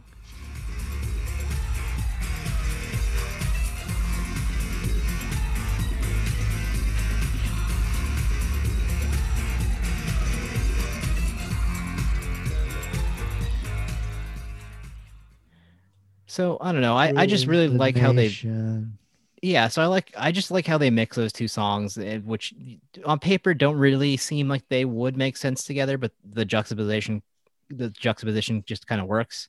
So that's why I kind of had it on the honorable mention. Yeah, but I don't disagree that it's kind of it's a kind of a take it or leave it song, but I think it's worth mentioning just for the fact that it does the mix so well and highlights a track that was didn't get a lot of love before, but once it's put into the spotlight here, it actually starts to work. So yeah. I think in context of live, it sounds dope. And that was also my what's up now? Go ahead. I was gonna say in terms of like also what I had as honorable mentions or things that work, not great songs on their own, but functionally within the context of a live album, which I think are really cool, is just like the intro song. Like I think it just like really sets the tone in a super fun way. It's kind of a throwaway song, but like the human robot Iron Man voices going back and forth. I think it's a cool little trick they do. And yeah, so that's my honorable mention. The Television Rules the Nation got me thinking about like all those rock and roll songs about like TV being like the opiate of the masses. Like like the Springsteen song, like 57 channels and nothing on, or the what's the Dire Straits song, the like MTV song, Money for Nothing, Chicks for Free. Like, we gotta move these televisions. In all seriousness, we need to do some sort of Mark Knopfler or Dire Straits related episode. The Knopf. Maybe we can do that. Knock it off. He does say the F word. Knock it off. His biggest he drops a hard. He drops a hard F. Hard F. Yeah. All right. Oh, yeah. That it for okay. Yeah. Well, that was honorable mentions. What's now we'll get into shit. Did you have anything? Well, I think you kind of went everything. I think I said everything. Let me consult my notes real quick. If there's any great radio. If there's any curious timestamps that I wanted to highlight something. Nah, I got it all. The E's worn off. That's all I wanted to say. I'm done. I'm ready to go to bed. Taxi. Can you call me an Uber? All right, we have a couple more segments to get through, so I'm gonna get Noah gin and tonic. And after the break, we'll go into what is whack. What is whack? And we're back to whack. Adrian, what's whack? So I didn't really have a whack per se, but I did have one where I thought this one, and actually it's interesting because you guys both called it out as one of the ones that you guys liked a lot. Is Too Long Steam Machine. We're gonna fight. So I don't disagree that with you guys. Wait, I thought he was saying Steve McQueen. Steam Machine, like the director or the actor. Probably in their Or case, Captain it'd be Bullet. the actor. But anyways, to me, I don't know. I like the track a lot, and I don't disagree with your slapper, rating. But I don't know. It was the one track where I was like, if this was gone, would I miss it? Probably not. But then again, you could probably say that about Burnin' / Too Long, which has a similar kind of thing. Yeah, the beginning of Burning got on my nerves. Yeah. Yeah, so I would say those two are interchangeable for me in terms of like, if we drop this section, would we really miss it? And it's like, meh, I think that it would be all right. But I didn't think that there was actually any whack really on this record at all. I think it's pretty solid, front to back. It's long, but if you want to sit down and listen to it, or if you want to break it apart, like it just works. So yeah, it's my 2 cents.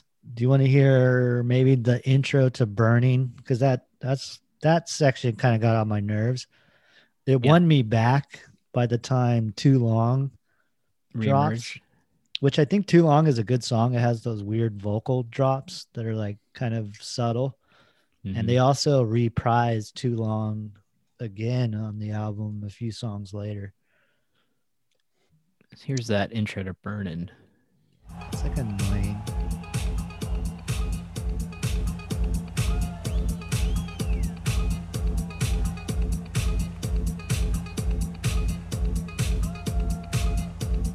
Some of that Niles Rodgers guitar. Yeah, that's what I was gonna say. Yeah.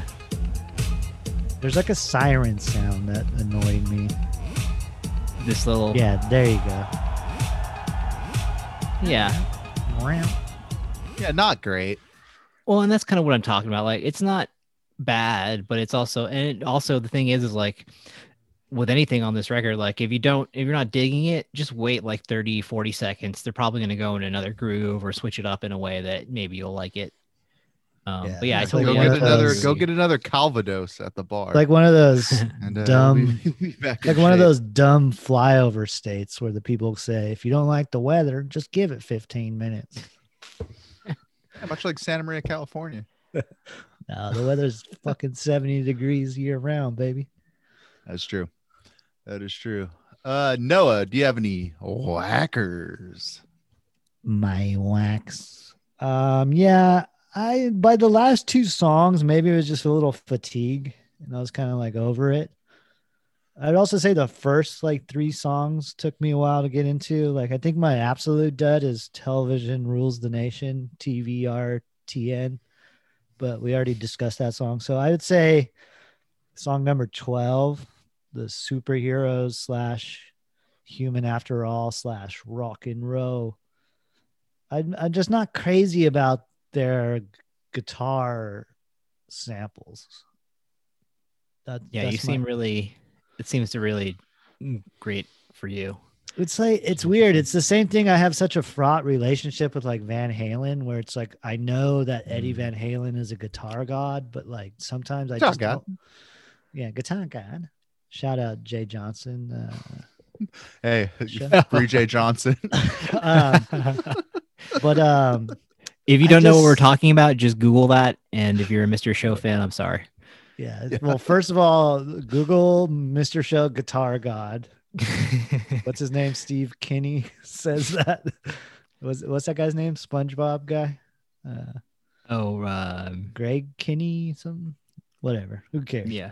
Yeah. But SpongeBob. yeah, it's just the same thing I have with like guitar god stuff, like those virtuosic Okay. players that can sound like soulless sometimes. I think like Eddie Van Halen or like Joe Bonamassa or whatever. That type of. Wait, are you thinking of Joe Satriani? No, isn't there somebody named like Joe Bonamassa? Bonamassa? Isn't there a guy named like Bonamassa? It sounds Sure. right, so I'll go with it. Just when people are on the cover of like Guitar Magazine, I'm just like, those virtuoso players like Joey Bossa Nova over here. Bassamano. Yeah, Joe Bassamano. That's interesting because like for me, I like how over the top is. I think it works since it is like kind of like, oh, they're robots, so they can do, like Caleb was saying, like they can kind of do this crazy shit that they're like the Eddie Van Halen type shit. But I guess I just found it kind of dull. I don't know. And the last two songs feel like I said earlier, like the encores, where it's kind of tacked on. Well, I think track 13 is technically a bonus track / encore track, so you're not wrong about that. And that one is it's 10 minutes long, so yeah. Yeah. So I don't know. Do you want to hear some of song 12? I didn't do the timestamp when the guitars come in, but I don't know. Just play whatever. First minute. Yeah, or let's something. Go to a minute and 6 minutes in, or 9 minutes in. 69 seconds in. A minute and 9 minutes. A minute and 9 seconds. I'm no You know Goodwill what I Hunting, mean? but that sounds like 10 minutes to me. How do you like them apples? All right, here's Welcome back to the Damon podcast. Dig through the ditches of hell.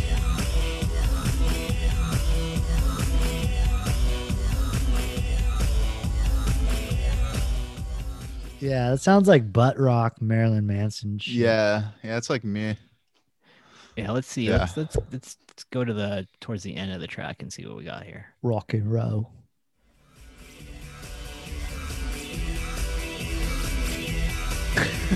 More of the same. Yeah, pretty much the same. Maybe that was the problem. All right, well, let's try the middle then.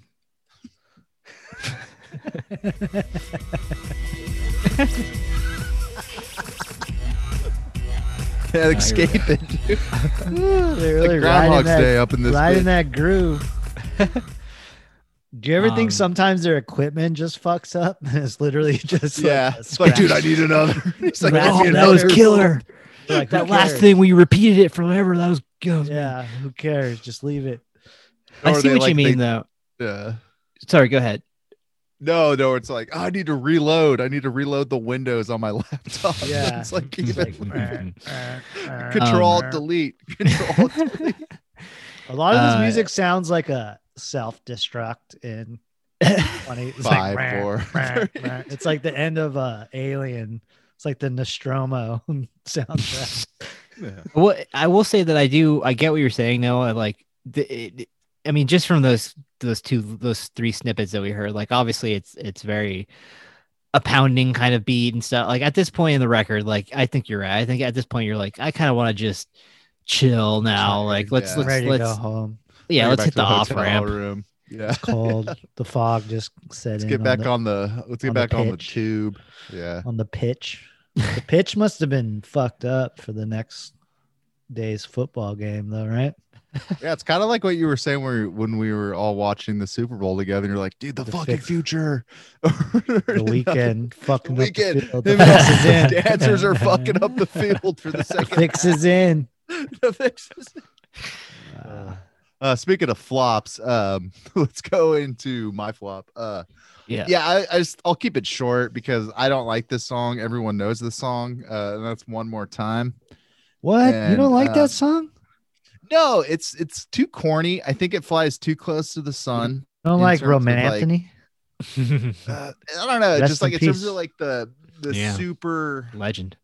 poppy So, kind Caleb- of Euro trash shit. I Yeah. don't know. It sticks in my craw, and it's like it sounds like a workout class that I'll never go to. It sounds like every Spin. fucking like Spin class. spin, yeah, Zumba. It sounds like a wedding I don't want to be at. Like I don't know. It's just not So- my vibe. Wait, that But like I've wedding, said, somebody's definitely holding the bag though. At least make yeah, but friends like with I them. didn't get it. I was like, oh shit, you guys pass it around. Oh fuck, well never mind. Fuck me. Caleb, if you would indulge me, I have the original album review on Pitchfork of the album Discovery, which has Cool. Around the World, and it's by our old buddy Shribes. You mean one more time? Traps. Yeah, said one Around more the time. World. I'm sorry. Yeah. Yeah, one more time. It's by our old buddy Shribes. Like and subscribe. Hashtag. But so he starts the review, and the whole first paragraph is just the lyrics to One More Time, where it's like, I'm just feeling celebration tonight. Celebrate, don't wait too late. We don't stop. You can't stop. So he just writes out all the lyrics. And then the second paragraph is this. He says, Daft Punk seemed to be operating under the premise that if you hear something enough times, you'll start to believe it. But after more than 15 listens to Discovery's first single and opening track, One More Time, vocorded vocalist Roman Anthony doesn't have me feeling the need, much less not waiting, celebrating, and dancing so free. This could just be me, of course. Maybe I just haven't taken enough ecstasy and horse tranquilizers to appreciate the A bad mix. Don't ever do that.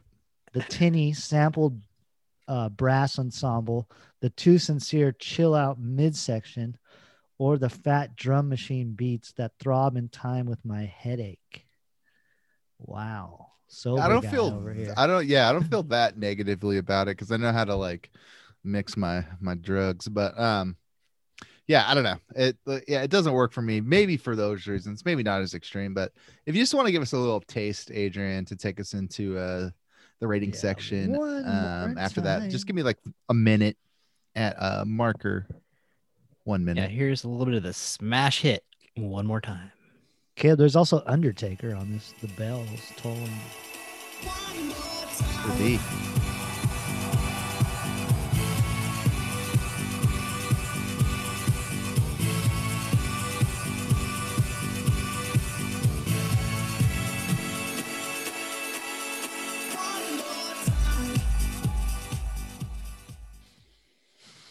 Yeah, that song opens though with the Undertaker bells. It's like the boom, boom, the church bells. Which is the second album in a row that's featured. I thought Caleb, you Undertaker would like. features. I like that part, and then it just disappoints me.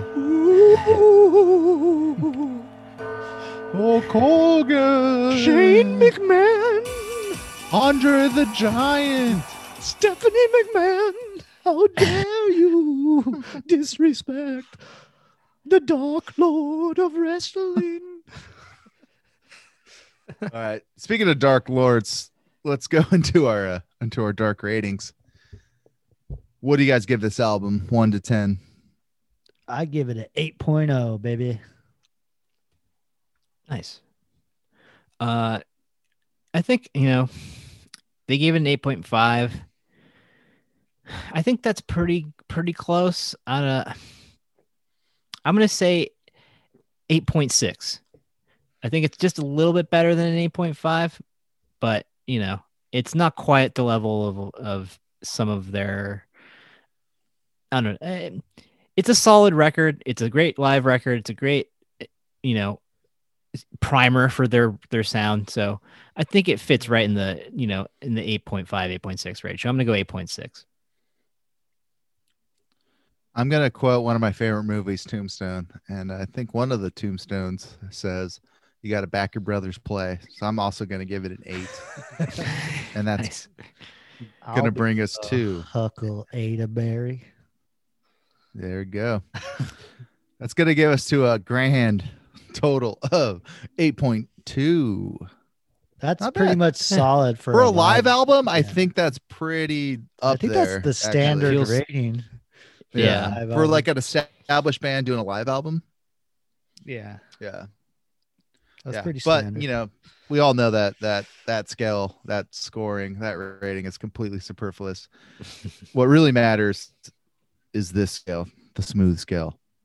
So, would you rather listen to the number of tracks on this album or listen to Grammy Award-winning 1999 hit "Smooth" by Carlos Santana featuring Rob Thomas of Matchbox 20 from the platinum album Supernatural an equal amount of times?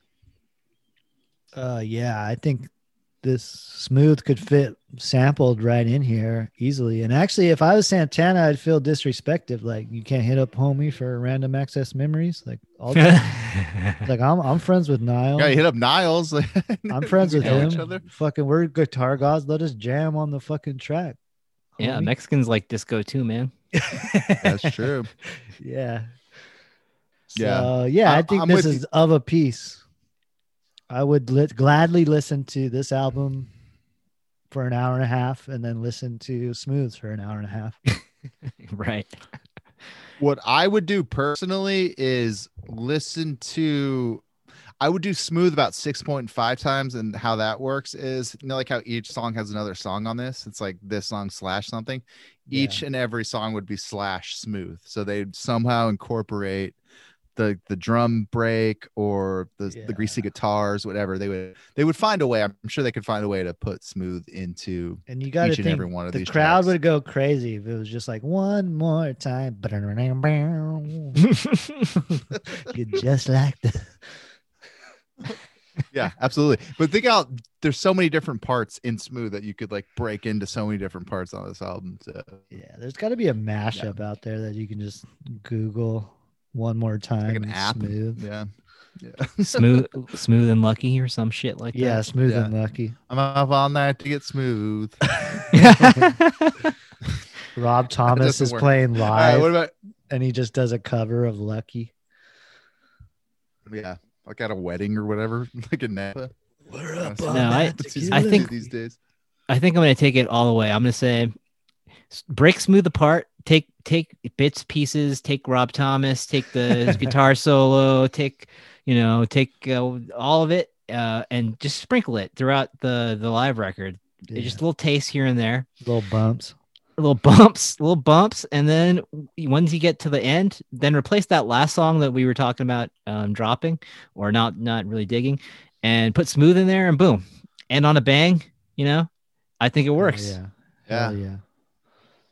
Dude, I get it. That's a good call. And moving on. So we like to cap it off with whatever happened to this band. We kind of touched on it earlier. I mean, they had this live album. Did they have an album in between that and the huge one, or did they just kind of do the live music thing and They or they did the Tron? They did the Tron. Soundtracks, I Yes, believe. that's exactly right. That was kind of their next big project is the Tron Legacy. What is the name of that? Legacy. The Tron Yeah. Supremacy. So I think No, that it's was not kind of Legacy. it's interesting because that kind of set them on the path to random access memories, kind of the Disneyfication or kind of like that's what happened, right? Like they And made that literally, record. Tron's Even a though Disney that- property. Yeah, well, exactly. But even though the record itself Wait, so does doesn't this mean that necessarily sound- Daft Punk is part of the cinematic Yes. universe Oh yeah, of- are they part of the MCU? of MCU or Star Wars?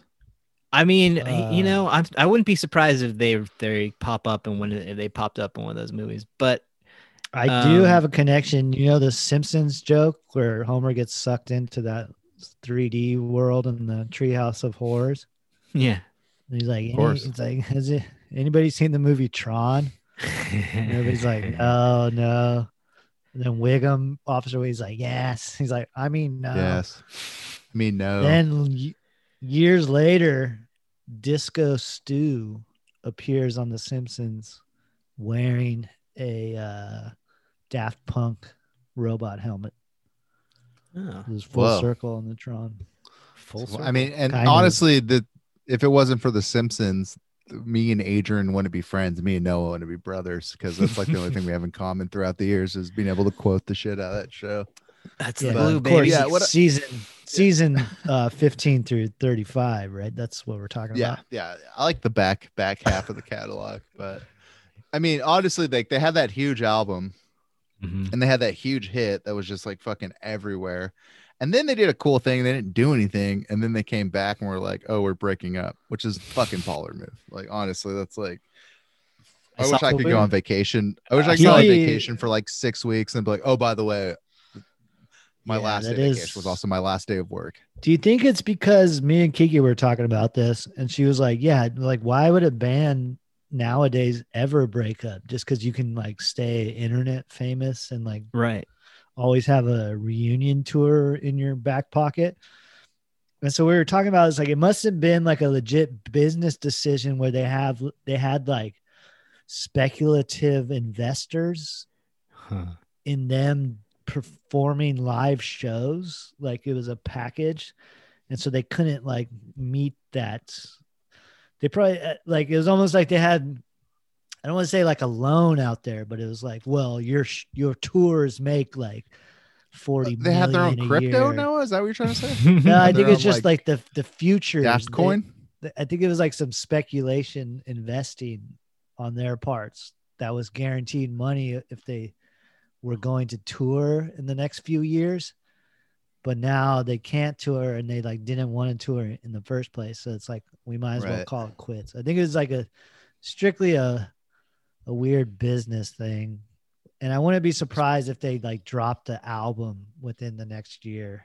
It's like, right. Because there's a whole like industry of bands breaking up and then also not really breaking up and getting back together. Right. Well, how long do you think until the announcement of them getting back together?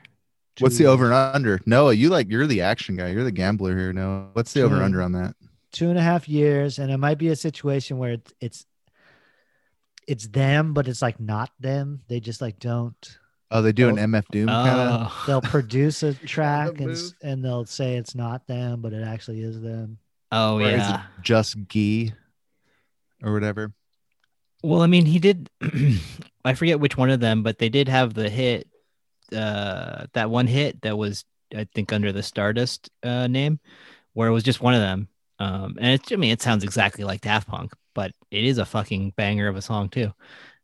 Music Sounds Better With You, right? Is that the track? I think I remember that. It was about ecstasy. But it was ecstasy. I mean, I wouldn't be surprised if they pop up doing the kind of Danger Mouse thing of like, yeah, now we're gonna, record. Just be in-house DJs. Yeah. Right on. So before we close it out with a game, you had hinted at this earlier. No, we should have like a little ranking. So what top 5 headgears for bands? Okay, here's one. Why don't we all go around? We'll each do one, so that'll be 1 through 3, and then we'll each do another one, and then we'll trim the list down. All right, I have one headgear. Well, we mentioned them earlier. I'm going to go with Mark Knopfler's headband. Pretty iconic. His neon headband that becomes like crayon colored in the video. Yeah. Dayglow, his Dayglow headband. Nice. Adrian, what say you? Well, the one that came to mind that we didn't mention earlier, although we've mentioned him on the pod before, is Ghostface when he used to do the fencing mask. I always thought that was a sick look. He went from the nylon to the fencing mask. Yeah. He had like the fencing mask and the hoodie on, and it's a pretty tough look. I'm gonna go with Africa Mumbata. He had a whole story of headgears, but the specific one that's insane is like he has like the LeVar Burton from Star Trek, like he has those glasses, those like futuristic doggers. And he has like a Viking helmet on, which has like a window with a little mirror in it. It's all over the fucking place, but it's great. So I'm gonna go with that. Nice. So we got 2 left. What can we all agree on? Well, we mentioned Devo, right? The little they got to go to all of Devo. That's an all-timer for sure. The red cup hat. Do. Then I had one I was thinking of. Oh, the dude from Cheap Trick. He always just wore the ball cap. Oh, the little newsie, the little hat. The double guitar guy. He had the little. There's like the painter's cap, right? Yeah, the little 5-panel hat. He kind of did the 5-panel before the 5-panel, but it was like flipped up too. Yeah, So it Yeah. was it's like a biker surfer hat vibe. Yeah. Yeah, he was Yeah. he was one of the two weird looking dudes. What's that guy's name? Not Xander. It's the other. Oh fuck, what's his name? Yeah, he's Whatever. a sick guitarist actually. Well, he's Rick got Nielsen? 7 of them built into one. So Yeah, it was Rick Neil. His name was Rick Nielsen. Yeah, right. he's related to the Nielsen twins. I was gonna All right. say maybe like Nielsen some twins. like Bootsy's top hat or Slash's top hat. Yeah, Bootsy's hat. Iconic, you know. Yeah. But Bootsy's, American flag top hat. I'll say that one. Yeah. The one I gotta throw out there is Mike Muir from Suicidal Tendencies, like the bandana that you can't Oh. even see out of your Yeah. eyes. That is a tough look right there. sick look. And very impractical. So it's just for performance, but I don't know. Also signals to people don't fuck with me. I don't know. I don't think we need a top 5. I think everything we listed is of equal Yeah. rank. What are some honorable mentions? Headgear. The dude's like pilot ear muffs from Mission of Burma. Oh yeah, the dude that was His like losing noise his canceling headphones. hearing. The Kanye MAGA hat, of course, classic. Yeah, Kanye Classic. Mac. Shout out. Also, you got to do like all the it's like the whole category is like all the LA like raps dudes with like the like crazy expensive like your Don Yeah. Was's or your Johnny Depp's. There's a lot of top Uh, hat fuckers. like out all your there. like Yeah. Stetsons. Mick Jagger wore a top hat for a little minute. and What about a like the leotard and a bucket hat scarf. though? We didn't talk Uh, about the bucket hat. We don't need to Little talk boy about. Oh, Q. LL Cool J. Yeah. LL Cool J, of course, the originator. Well, he's the. Oh, I thought you were talking about Buckethead. No, Buckethead. Oh, shit. that counts as headgear. Yeah. Dude, I recently listened to some Buckethead albums. I was just like, I've never listened to Buckethead. And Oh I went for it. no! You know who has good headgear, but it's Not good. later era. Is what's his name from ZZ Top? He wears that weird. Oh, Billy Gibb. Oh, he wears like Oh. the furry like Furry Like a beanie fez. thing? It's like, Yeah. yeah. It's like spiky haired beanie. It's like a Yeah. furry fez or some. It's like shit like that. like a Guy Fieri toupee or something. It's fucking weird. Yeah, it's Billy Yeah. Gibbons. Yeah, pretty but he sick. didn't So- start doing that till like the '90s for some reason. That became his look. Yeah, because he used to just wear like a cowboy hat, and then he just Yeah. like, Yeah. Very those guys unique. are. They Did got he a good invent rap. that? Do you have like a patent or something? It's like a financial. Yeah, they're probably branded. It's like Billy Gibbons crazy beanie. He's like, I signed a Come on 30-year down. contract to wear this crazy beanie.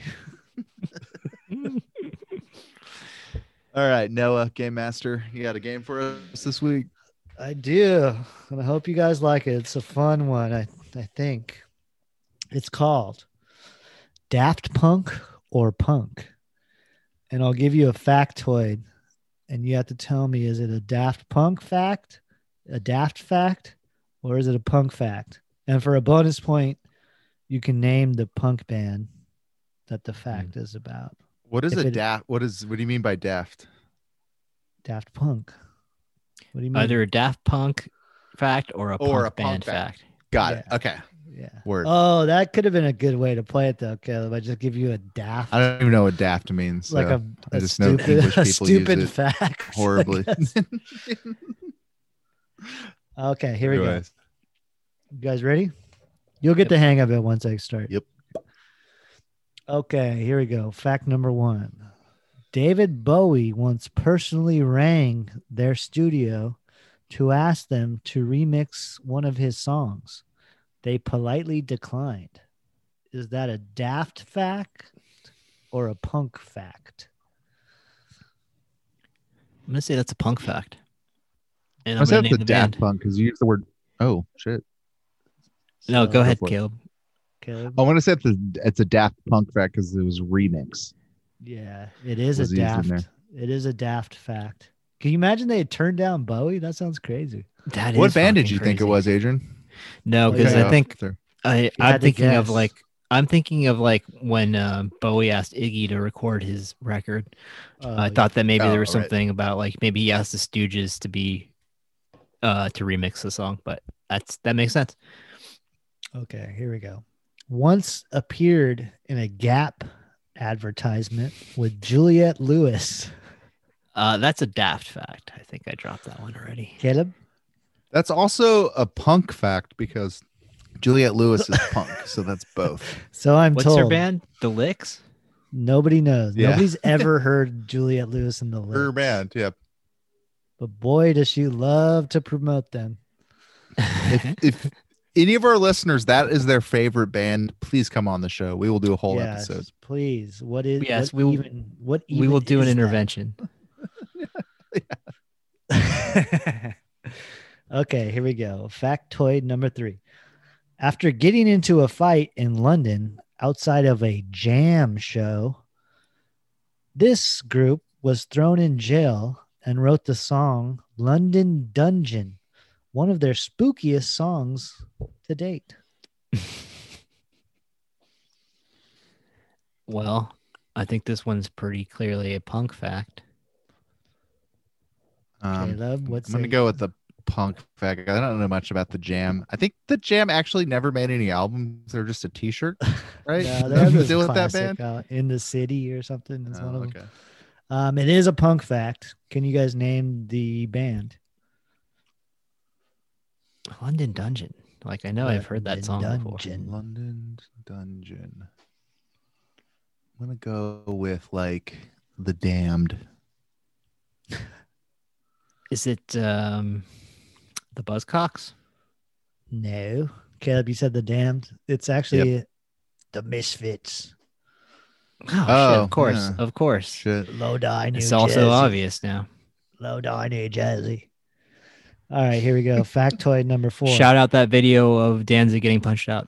Always funny. Yeah, Yep. That's always funny. Also, shout out the video of Danzig showing everyone his book collection. I Yes. had it coming. I want an oral history of Danzig getting knocked out backstage. It's called the Oral History. Danzig. I had it coming. Okay, here we go. Appeared in a big budget Adidas ad alongside David Beckham, Snoop Dogg. And the ad was set in the Mos Eisley Cantina from Star Wars. Daft or punk? I'm gonna go with punk, and that was Merle Allen and the Texas word I can't stays. Are they even punk? What the fuck are those idiots? It's shock rock. but That's a red punk flag. enough. Yeah. Ladies, gentlemen, whatever, non-cis. Any person dating a person, and if they mention that they're a legitimate fan of the murder junkies and all that, get out, run for the hills. That is trash. What's his name? Yeah, What's the guy's name? Gigi Allen. Merle Allen. Merle was his brother. I'm gonna say that was a daft fact. That was a daft fact. I didn't Yeah. look up the commercial, but it sounds hilarious. Yeah, I don't remember that. It seems like it would be memorable, but who knows? All right. I coincidentally have 7 pairs of Sambas. Fact number 5. Before settling on their final name, they went by the names Duct Tape and Figure 8. I'm gonna Daft go with that's or a punk fact. Yeah, I think that's a punk fact. It is, in fact, a punk fact. Can you name the band? Duct tape or figure 8. So they're kind of dumb. They're a seminal punk band. Yeah, I was gonna say Minor Oh, Threat. so- I think I'm gonna stick with that. Close. I'm gonna go with Black Flag. Close. Blink 182. Oh. Yeah, very Oh, close boy. to both of those bands. More of a seminal than a seminal punk band, if you know what I mean. And of course, they were called Blink, but I believe like some Euro punk band was also called Blink. So they tacked on the 182. Okay, number 6. A member of this group is rumored to be of aristocratic stock, and his ancestors are thought to have ridden against Henry V at Agincourt. Daft or punk? I mean, just with those names, it has to be a daft fact, right? Caleb? Yeah, I'm gonna go with it's Guy from Daft. Yeah, it's Gee Man. Geeman. Okay, fact number Geeman the 7. Demon. This group are Barry Manilow fans. Daft fact? I'm gonna go with like punk, and it's like the Dead Kennedys. It is a Daft Punk. Their Daft Punk was quoted as saying like, "We can admit we're Barry Manilow fans," and then because they went on on this Discovery they screed about sample how, one of his songs. yeah, but they went on the screed how too many bands are trying to be cool and they don't embrace their influences, like Barry Manilow. All right, here we go. Fact number 8. This band's robot helmets cost a reported $65,000 to produce and were capable of displaying text and animation. Huh. Caleb, you got to think about this one. Punk. No, it is Daft Punk. 65 G's for those helmets. 65. Wow. That'd be a good movie. Somebody robs their helmets for a show. Yeah. You know, it'd be great if somebody just gave $65,000 to a punk band from like the 80s or whatever, in the 80s. It's like how quickly they all be dead. I'm pretty sure that's what like Minor Threat, Ian McKay's dad gave them to start Discord. Yeah. They're all little rich kids. All right, here we go. Former singer starred in films Bad Boys 2, Jackass the Movie, and Green Lantern, Emerald Knights. Punk? I'm going to go with punk, and that's Joe Pantaleone. He was an old downtown New York punk guy. Was that Iggy? No, it's Mr. Black Flag himself. Oh, Henry right. Rollins. No Henry shit. Rollins. No, Yeah. Keith Morris. No, I'm just joking. Henry Rollins. Keith Morris. All right, here we go. Final fact. Original band name was Ghost Kennedys. Original band name was Ghost Kennedys. That is a punk fact. Caleb? That is a punk fact for short-lived Santa Maria Valley punk band, the Fun Machine. It was actually Reagan Youth. Were called Reagan Youth. Ghost Kennedys. Nice. All right, and that's it for Damn. Daft or Punk. That was a little teaser. So yeah, thanks for everyone for getting through that with us. That was a good episode. It was fun to relive the live concert. We'll chop it up and release it in experience little 3-song bursts later. Yeah, we want to hear a remix. Let's get our fans out there to remix this. But next week we stick around in 2007 to solve the puzzle of Branford Cox and Company's Cryptograms by Deer Hunter. And thank you as always to Kiki Pettiford Ontiveros of Horrible Adorable and Solo fame for our slapping theme song. Thank you to Adrian for all your stellar production work, and happy birthday. Check out our website, whackorslaps.com. Make sure you're giving us a follow on our socials. We're just at whackorslaps. And talk some shit to us through email at whackorslaps@gmail.com. And it's For fine Noah that and you Adrian. regretted to thank me, Caleb. That is fine. I was about to do that. For Noah and Adrian, I am Caleb, and this has been Whack or Slaps. And as always, what made Milwaukee famous? Yeah, hit the music, babe. Bye.